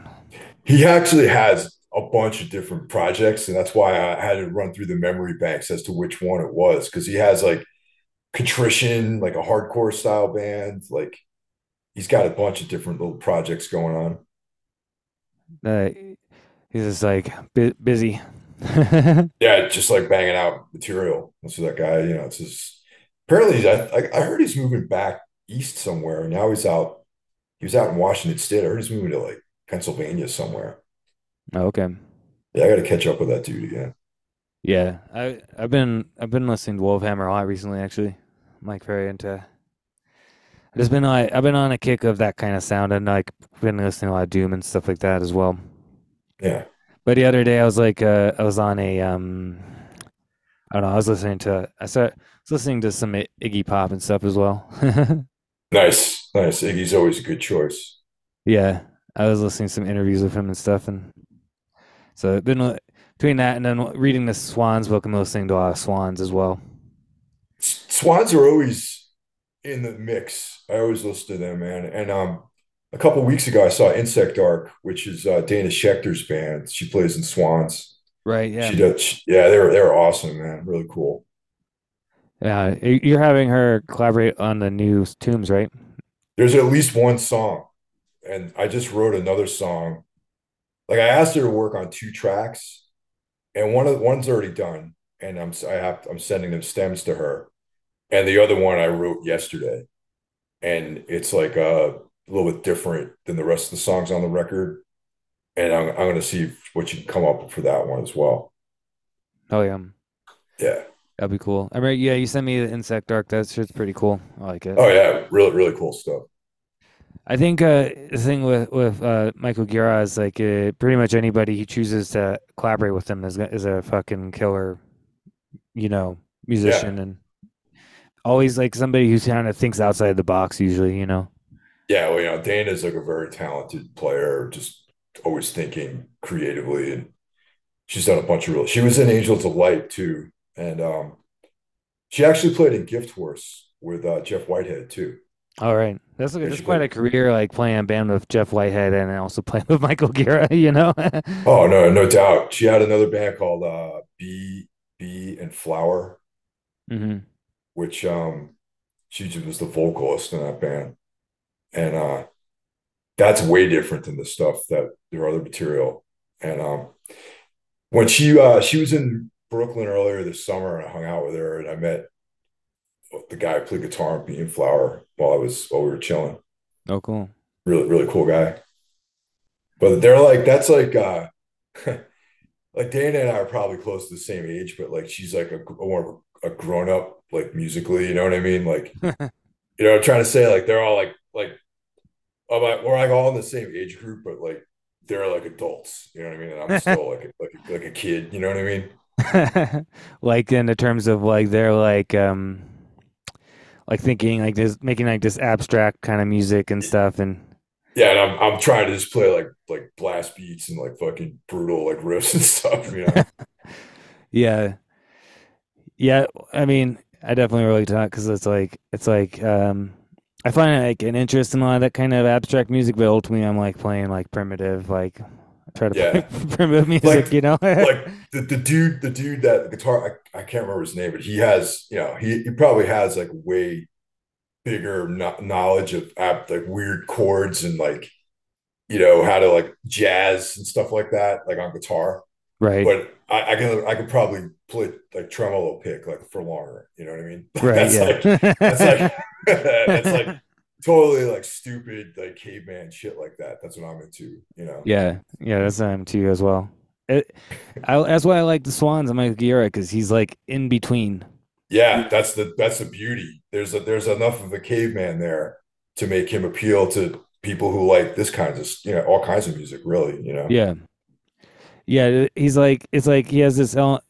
There's a caveman element that appeals to people like loud pounding noises and stuff. Like and a primitivism, but then it's also like very abstract and like very like you know what's the word? I'm trying to think like I can't think of the word, but it's like it's at the same time it's had this like abstract kind of quality to it as well that free jazz and all those kinds of elements that he's into as well, and he's like kind of like Also, intersecting them. yeah, like there's a lot of blues and like a lot of like even on like Children of God, there's like almost like this kind of like gospel like thing going on with some of those tracks, you know what I mean? Yeah, Like not like obviously, but like there I listen to that stuff, some of that stuff, and there's a lot of like these like subtle hints of like gospel music or something. Like I don't know, there's like a lot of snake handler type shit on that particular record for me. I don't know, it's weird. yeah. Well, I know that he's he. I was listening to some interviews with him yesterday, and I was like, he's obviously into a lot of kind of music. Like he's into sound. Like so it's like certain types of gospel music they create. Like he's like talking about how certain types of gospel music creates these kind of like overtones that he's like really fascinated with, where it sounds like angels or something. It's like unearthly, Yeah, yeah. and And also he's like completely comfortable with like using God in his lyrics too. You know what I mean? yeah, Like I think it's cool that he's like embraces like these like archetypical things in his songwriting. yeah. Well, it's kind of like Nick Cave. He's like tapping into these like real archetypical Old Testament like deeper level things, but you get the sensation that he doesn't really mean God the way a Christian does, but he's willing to use those types of Yeah. images. I actually, you know, I've taken a cue from him as well, like in some of my lyric writing too, to be more like archetypical in terms, using being feeling free to use like stuff that's not necessarily within the wheelhouse of the, words and phrases that I have been using. Right. Because, as we're writing a new album right now, so it's like I've been working on a lot of like, lyrical ideas and, putting demo vocals together and that's definitely like, like using terms as archetypical metaphors, and I feel like that's one of the biggest takeaways from Michael Gera's like lyrics and his songwriting in general. Another person who I feel like uses that really well is Tom G. Fisher, and Oh hell yeah, yeah, like Monotheist, for example, like him and Martin Nain use those types of archetypical things in real interesting ways and kind of pervert them. You know what I mean? Like it's really fascinating. Like there's like songs where he's like, you're like, it's kind of reminds you of that thing that Funeral Mist does too, where it's like it's using God and stuff in a way where you're like not there's like an ambiguity to it, but it's like he really manages with Triptychon and Monotheist to use these real kind of archetypical like images. yeah, yeah. I kind of dig that. You know what I mean? And it's like, I don't know. I think reading a lot of the Carl Edward Wagner stuff, which takes place in this Christian South and like Flannery O'Connor and kind of Southern Gothic stuff, has really put me onto like these kind of like Christian archetypes. You know what I mean? Right. And not using it, not like we're going to be a Christian metal band now or anything like that, but like, Right. but I mean, using it as like, yeah, like similar to like Nick Cave and Michael Gera, where it's like this like archetype and an analog for something else. Like you're using it because of the you know using the thing itself, but maybe putting a different meaning with it, or like expanding on the meaning of the word. Right. And you can also use those types of things in the same way that a band like Funeral Mist does, and you're kind of warping it in a way. You know Yeah, what I mean? yeah, totally. I mean, it's cool to say like you're like fuck Jesus or whatever, but it's like I'm not using it in that way. I'm using it in like those terms. I'm not actually not using Jesus, but like some of the Christian ideas are like archetypically being leaching into like some of the lyrical stuff I've been working on. Right. I think it's an interesting approach to take. And, it's always good to challenge yourself as a lyricist and everything. I find lyrics to be used to be pretty easy for me when like writing lyrics, but uh, it's funny because I had like some kind of fundamental shift in myself as an artist a few years ago after going through like this kind of like I guess like nervous breakdown type of thing, like mental breakdown where you like and you Oh, come back dude, out of it and you're like sure. changed completely. Where it's like I'm think like more musical oriented and like lyrics are actually kind of I've been finding them very difficult to put things in the words that I'm trying to express, but it's like or I have like a higher standard of how I want the lyrics to be. Like you're trying to like it's like you're being very harsh on yourself with like with certain types of things that you do where you're just like being harsh and be like no we're doing it somehow stripping away all the excess words like being like really like extreme, you know what I mean? Then on Yeah, that way, so it makes it a yeah, little bit more difficult. yeah, definitely, man. I can relate to that. It's like I was, I told you, some of the personal stuff that I've dealt with over the last year, 2 years. That definitely, that was like my like dark night of the soul too, man. Where I had to like come out through the other end of that, and I feel like it's given me a lot of personal insights, and it's definitely changed the way I write lyrics. And like, I haven't had trouble writing lyrics only because of the volume of words that I have written down already. It's like I how like I try to write stuff every day, even if it's not specifically for a song, because like I'll write something on and I'll scan through all my notebooks and it'll be like something will appear on a page here, and then like 2 pages later, it'll be, oh, these ideas kind of go together. You know what I mean? Sometimes I'll write entries more in like a prose narrative sense of like descriptions, Right. and then like I'll doubt those will somehow I'll turn them into lyrics. They won't necessarily be about anything that has to do with like the riffs. Like it's not like I'm writing to the song, but I'll find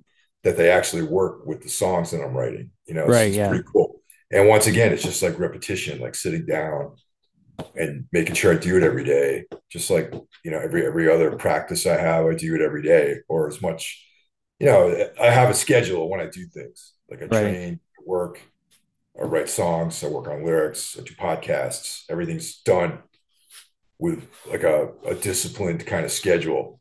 And that's the best way I get results. And I have like pages and pages of stuff to go through now. And it's just, and like this one particular song, I don't have a title for it yet. That's the last piece, but the lyrics are done.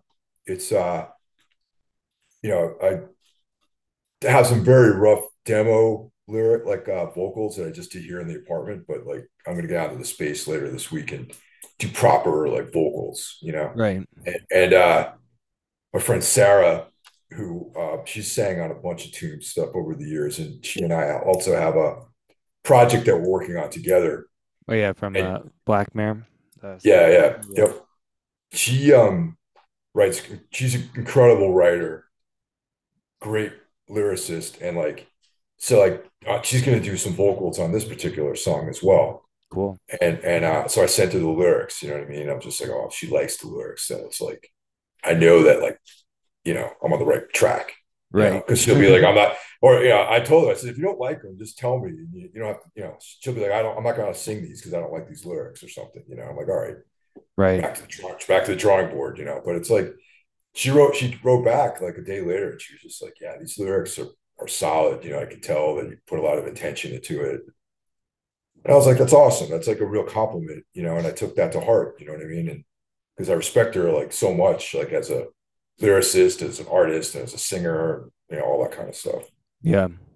Yeah, I'm a big fan of Black Mare stuff in particular. She's done like the Black Mare albums. I love those albums. Yeah, no, she's great, man. She's like good guitar player, a really good bass player. She's incredible vocalist. She's like, just like an overall like really good person in general. Right. Yeah, that's cool. Yeah, the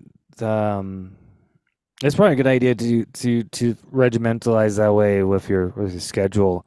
And I wonder if like maybe since you're working on the music at the same time and now you're doing writing, I'm sure that might even increase the odds that your writing's gonna line up with the music that you're creating. You know what I mean?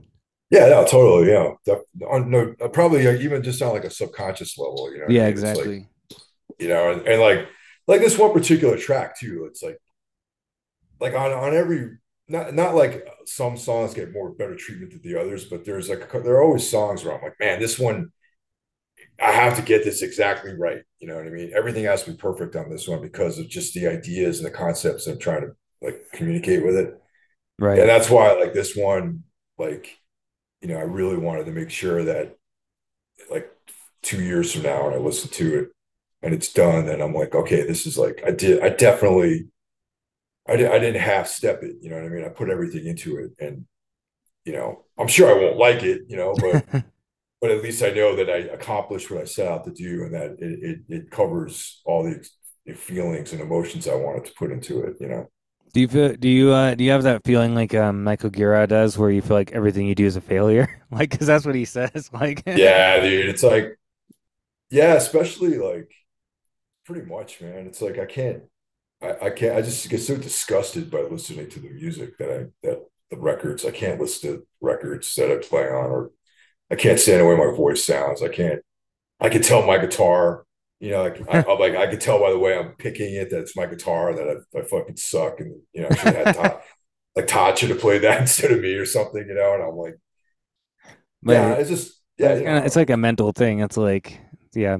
Do you after a time period of time can you go back to your old stuff and be like, "Oh, that's actually kind of good." Because that's what happens to me. Like I won't be able to listen to something I make for like a while and then I'll go back a couple years later and be like, "Oh, I actually kind of like this," you know? It has to be to the point where I don't remember how to play the song. You know what I Right, mean? Like yeah. there are like tracks from my old band Anodyne that I wouldn't even be able to recognize the song because I don't know how to play it anymore. You know what I mean? And it's like, Right. and my style of playing has changed so much that it doesn't compute with me mentally anymore as like, like something that I would never write a song like that anymore. It's not how Right. I approach music anymore. So that's different. I could be more objective about that material. And there was a band that's even older than that I'm actually going to be working with the drummer on that material again. We're actually going to be recording some stuff in February. Oh, really? And that is completely objective because he sent me. This is really funny. He sent me a like a YouTube I guess he posted all these songs and I had no memory of recording any of these fucking songs. And I was like, dude, when the hell did we do this? Yeah. And he's like, oh, we right after we did that tour at Fetus, we came back and Rob Sutton came up to Boston and he recorded this stuff at New Alliance. And I was like, now I kind of remember it, but I don't remember any of these fucking songs, man. Yeah, you never talked about that in any of the episodes or anything. I've heard you talk about the tour photos, but not that you recorded that. I don't remember. I don't. He has to send me those. I'll post them on the Patreon because like I have to get the files from him though. I'm gonna ask him Right. to send them to me. So I'm definitely gonna put them up there because they're actually pretty good, man. They're like not. I really. It sounds like a band that I had no involvement with. Like I don't even remember the songs, or I vaguely remember the recording session, and like, it's just crazy, man. This one was You know. like lost to time type of things that happens. Yeah. I mean, we're gonna get together in February, like I said, and I'm gonna have him break it down for me exactly like what the fuck we did, why we did it. Because it's like the record never came out either. I think we broke up and the label didn't put it out. I don't see. I don't even remember the story. I remember we had material that we were working on material when the band broke up.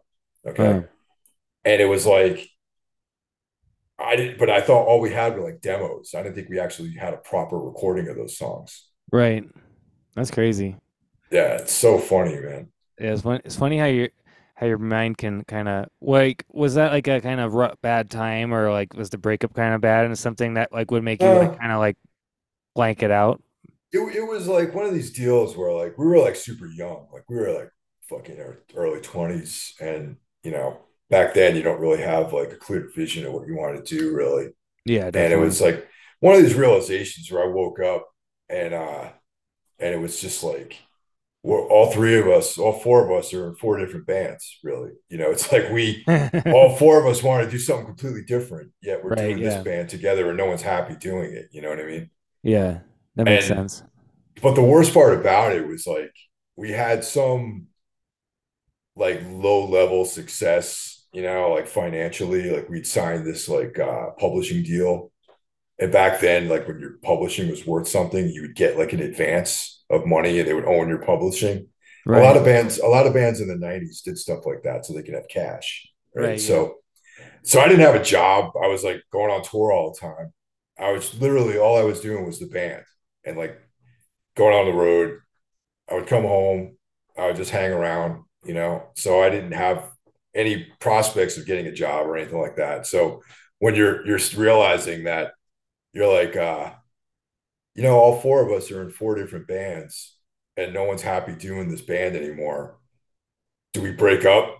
If we break up, that means I have to go out and find a job and like actually and I decided I'm like, I don't know about you guys, but I'm out. And I'm just like, you guys could do whatever you want, but I'm going to try doing something different. And that's when I got the job at the warehouse. You know what I mean? Yeah, And it was just like, but no one else wanted to continue doing it either. right. So You're just yeah, when so you it pulled the wasn't, trigger. yeah, well, it wasn't bad. It was just, it was just, I mean, it was no blowout argument. No one hated each other. It was just like, Just kind the of died. worst. Yeah, it was kind of died and like we were uninspired and we've been on tour a lot and like, you know, kind of sick of each other. Like we didn't hang out with each other anymore. And I remember it's funny, like I was going through the archives. I posted some of these on the Patreon, some of these archive recordings of radio shows. And Yeah, there was like one interview that I didn't post it, but I have it in my own archive of us after we got back from that European tour. And it was like I have all these radio shows assembled on this one file, like in my folder. And it's right, like we're so enthusiastic on this one. Then a couple years later, we're like we came out, we're like, yeah, whatever, I don't care. You know, it right, wasn't that great, like we hate each other, like all this stuff. We're like, it just sounded they were so completely different. Like on the last, that was probably the last thing we ever did, really. They were just the band just broke up. right. It's that might be why it's kind of like went out of your memories is because it's just like yeah, not like It great. was It's not bad, but it's not great either. Like you kind of is like just kind of like cleared it out of your memory, kind of. totally, man. It's like, And like that, the drummer, like yeah, I got along with it. Well, the only guy that the worst thing about it was like I thought the guy that was singing was a little cheesy. That Yeah. was really that was like literally the only problem that there was. Like I didn't like his singing, I didn't like his vocals, I didn't like his lyrics, none of that stuff. The image, whatever imagery. Um, but I stayed friends with everyone, even him. Like we were friendly. It's not like I was like against him or anything like that. And then just this past year, I ran into our old drummer in Providence at one of our shows, and we just stayed in touch. And like he was like he probably could have been in like Danzig or something like that. Like he was like that type of drummer, like Okay. perfect, like incredible. He went to Berkeley, in Boston. He Right. knows about all kinds of like world music and jazz and everything, but he was just like a solid rock drummer. You know what I mean? Could Mhm. play just great heavy rock music. And so we just stayed in touch, last over the summer. And, I had a bunch of material that I'm like, man, this would be perfect for Brian to play on. So sure enough, we're going to get together in February and record a bunch of songs. Oh, cool. Is it gonna Yeah. be like heavy rock type of songs or something? Yeah. Yeah. It's going to be like my attempt at playing music like that, I guess. You know what I mean? It's like I'm not, whenever I try to do something, it always comes out different than what I intended it to be. It's like, Yeah, that's what happens to me too. it's all right. This record's going to sound like Skinnerd or something like that, but then it ends up sounding like something completely different. Yeah. So Yeah, I am like almost incapable of even really doing like covers for the most part because I just have a hard time playing other people's music, and I'm the so same way. yeah. So when I do, it's very rare, and it's like if I do, it's gonna be something like I don't know, like I can play like the Misfits or something, you know what I mean? But like Well, yeah, that's the Ramones, Misfits. Yeah, that stuff's pretty. Yeah, definitely. yeah, I'm like pretty incapable of playing covers, and I don't feel too bad because I mean, another band that who self-admittedly hate doing are terrible at covers is U2. They're like one of the biggest bands, and they're like, oh, we can't even play covers. So, like you just Yeah, sometimes you just have that you just don't have that skill. I just don't have that skill to yeah. match Me neither. something. Yeah, Me neither. I always play like I could never. I also don't have the patience of sitting around and like playing something. Like there's like certain songs, yeah, like certain Slayer songs I can play or Metallica. That's because when I was learning how to play guitar, I was playing those songs. You know what I mean? But like now, it's like if you wanted me to figure out like like I don't know, like a fucking dissection song or something like that, I couldn't really. I just don't want to figure it out really. yeah, that's how I feel. I mean, I very rarely try to learn another person's song. The only time I try to really is if it's something I'm like really kind of curious about how the song's put together. And that's mostly just to maybe apply some of that in a way, some of that to break myself out of like if I get in a rut, you know what I mean? Like when I'm writing and I want to try to throw a wrench in that and try to like find some like different ways of writing. Like I remember I tried to learn like Natasha and Eternal Slumber by Dark Throne because it's such a Yeah. weird fucking riff, you know? Uh-huh. And just like kind of studying the way that the riff is put together and stuff, it kind of helped me inspire me to put together my own riffs that maybe don't even sound like that. It's just the nature of the way the riff is, you know? And yeah, that's pretty much like the only time I try to learn songs really, you know? Yeah, totally. I Yeah. wasn't really trying to do a cover of it. I mean, there's a few songs like I did the same thing with Figurehead from Pornography. Like I learned how to play most of the songs in Pornography. Yeah. And one time like the basic notes and stuff because I love those songs. But then like when I was like learning how to play guitar, I learned all the songs like just like the basic chord progressions. But I remember one time when I started recording my own music, I did a cover of Figurehead where I learned all the guitar parts that Robert Smith does on it and try to put it together just for myself really because I was curious how you got the bass line. I recorded the bass line with the bass notes and then learned all the guitar parts and it kind of like kind of inspired me to like okay, this is how this is put together. You know what I mean? Like, but I wouldn't like probably it'd be very. I probably, if I were to do that now, I would do it in my own way, and like just allow it to be my own. Kind Yeah, totally, man. of like when you But, guys did. Was it the shift? oh yeah, yeah. That Well, was a I mean, cool cover. yeah, but that's like so. There's like three, four chords in that. Really, I mean, there's really nothing to it. You know what I mean? But the hardest part of that song is the vocals, actually. Right? Yeah. I can Like imagine. Danzig's not like he's like not really on any rhythm in that song. It's weird, So Yeah. I had to like memorize his pattern. You know what I mean? It's like like when like when you're singing, there's like a rhythm and a tempo in the song, and you're Yeah. just sort of like you're like placing the lyrics like where they're going in the song. That's not how Danzig sings, man. No. Like not in Samhain at least. Like he's like all like meandering around the rhythms and kind of jumping in and out of time.